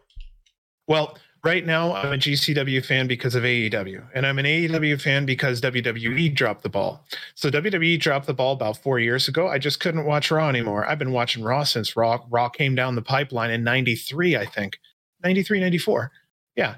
And because of that, here comes AEW. Before they were AEW, they had their great pay-per-view that was pretty much put on by Ring of Honor. I thought that was an excellent show. And then from there, I'm sitting there with my wife and I'm telling them, I go, these guys have incredible potential. If these guys have a proper amount of money behind them, they're going to have incredible potential. And then boom, AEW blew up. Yeah. And then one time I heard that Jon Moxley was going to be over on this company called GCW, and he was going to be performing at the Homecoming last year. And I went, well, shit, you know what? I might want to check this out. This would be kind of cool. And that show blew my fucking mind. And that's how GCW happened. Now, following down from there, GCW has turned into AIW. Wrestling Open. Shit, there's so many. I can have on rotation now. I mean, if you give me a month, I've probably watched 12 different companies, 1, 2, maybe even 3 shows per company sometimes. So I just wanted to kick it out there because I mean, if you enjoy Effie, go watch fucking Effie. Like, support him where he goes. If you like Allie, go support Allie wherever the fuck she goes, and make sure that these folks that you really support are fully getting supported. And I think once we kind of go over what happened at GCW versus the People, what kind of gave us a prelude of what happened at the Ric Flair's last match, as a lot of people probably already know, but I don't want to spoil it just in case people are listening who have not yet watched the show or probably won't watch the show. I think what happened that weekend, just that event in whole, seeing all the companies work together, and with other changes happening in other companies, I think, as much as I've been saying like the last year, like, oh my God, I've never been more of a fan of wrestling in my life, even as a little kid, as much as I am now. And I think what happened this last weekend was the precursor of what we're about to see. And we're going to see those effects leading into Homecoming for GCW. We could see that possibly leading into AEW, which we will talk about next episode as well a little bit, because of certain events that happen at GCW versus People. I just think that show, and that's why I said that show is going to be a long ass episode. I think even though this segment has gone an hour and we're at 3 hours now, I just think there's so much to talk about for GCW and the world and the Ric Flair's last match that weekend. We're not going to cover the whole event. We're just going to cover GCW related events that happened during that event, which if you do not know, maybe stick around and we will talk about it on the podcast and you can hear about it first and then go check it out if you want.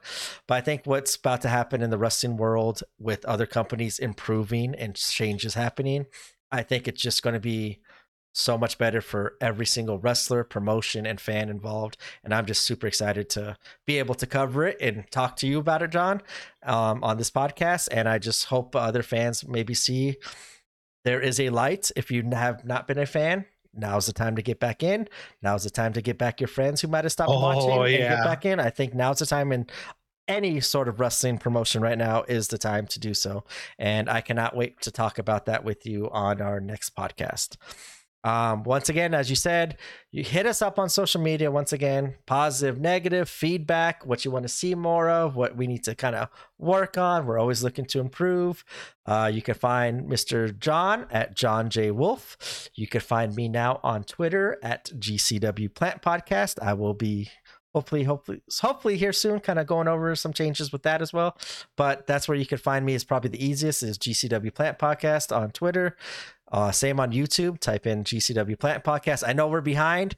I promise I got that one all set up. I think will probably be posted at least the next 3 episodes where I left off on. I found a kind of a fix that will help out that. And we are improving, hopefully. And hopefully just keep spreading the word, because like I said, the train ride right now is about to get fun, and we are going to cover all that madness and fun on our next podcast, which I 1000% guarantee will be put out before Homecoming next week.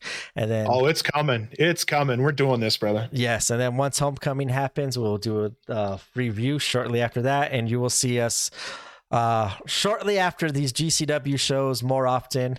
If some of you, I know a couple people hopped in the Twitter space. I did a little Twitter space before GCW versus the People. That was pretty fun. It didn't last long, but I did get a couple viewers in that were previous listeners to the podcast, or have at least heard about the podcast and saw me go live on Twitter space during the show. So that was always fun. I plan on doing much more of that in the near future with all these events. Me too, man. Yeah. Me too. I'll show up this time too, man. Yeah, we got plans going. Like I said, it might be not as fast as I would hope, or maybe some of you fans would hope, but the improvements are coming. They will be out here soon. And like I said, we're just like GCW. We're going to keep on going and going and fucking going, and hopefully improving, building, and keep on improving and building all the time. Any last words you want to say before we sign them off, John? No, lots of love, man. Just keep supporting indie wrestling, and thank you for listening. I love it. Yes. And yes, once Much again, love. thank you for listening. As of right now, when we started this show, we were at 199 viewers. So hopefully once I post this, we'll be over 200. And that will show Hopefully. you we're getting better, as it took us about a month to get the first 100 views.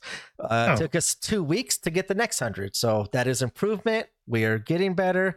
Hopefully it's everyone's enjoying the show. Please spread the word out, not just our podcast, but just spread GCW's word out. Like I said, I don't need all the, or I don't want to say me, we don't need all the glory and all the views and all the listens. Like, just spread GCW. No. That's all I'm here for. I don't have an ego where I want to, no, I am the GCW plant voice. No, I called it GCW plant for a reason, because we're all GCW plants. And if you kind of know what the whole plants is, they were calling that for the GCW fans. And I just want to give the fans voice. I want to make it so that way we have lots of plants, and the plants have a lot of voices. And I just hope that we're one of the small voices that could kind of help GCW improve and keep on going and going and fucking going. Yeah, and you know what? I mean, if you're looking at 2 weeks between a pay-per-view, it's really nice to have something to listen to between pay-per-views, man. Yes. And so, like I said, we will be back on our next episode catching GCW versus the People.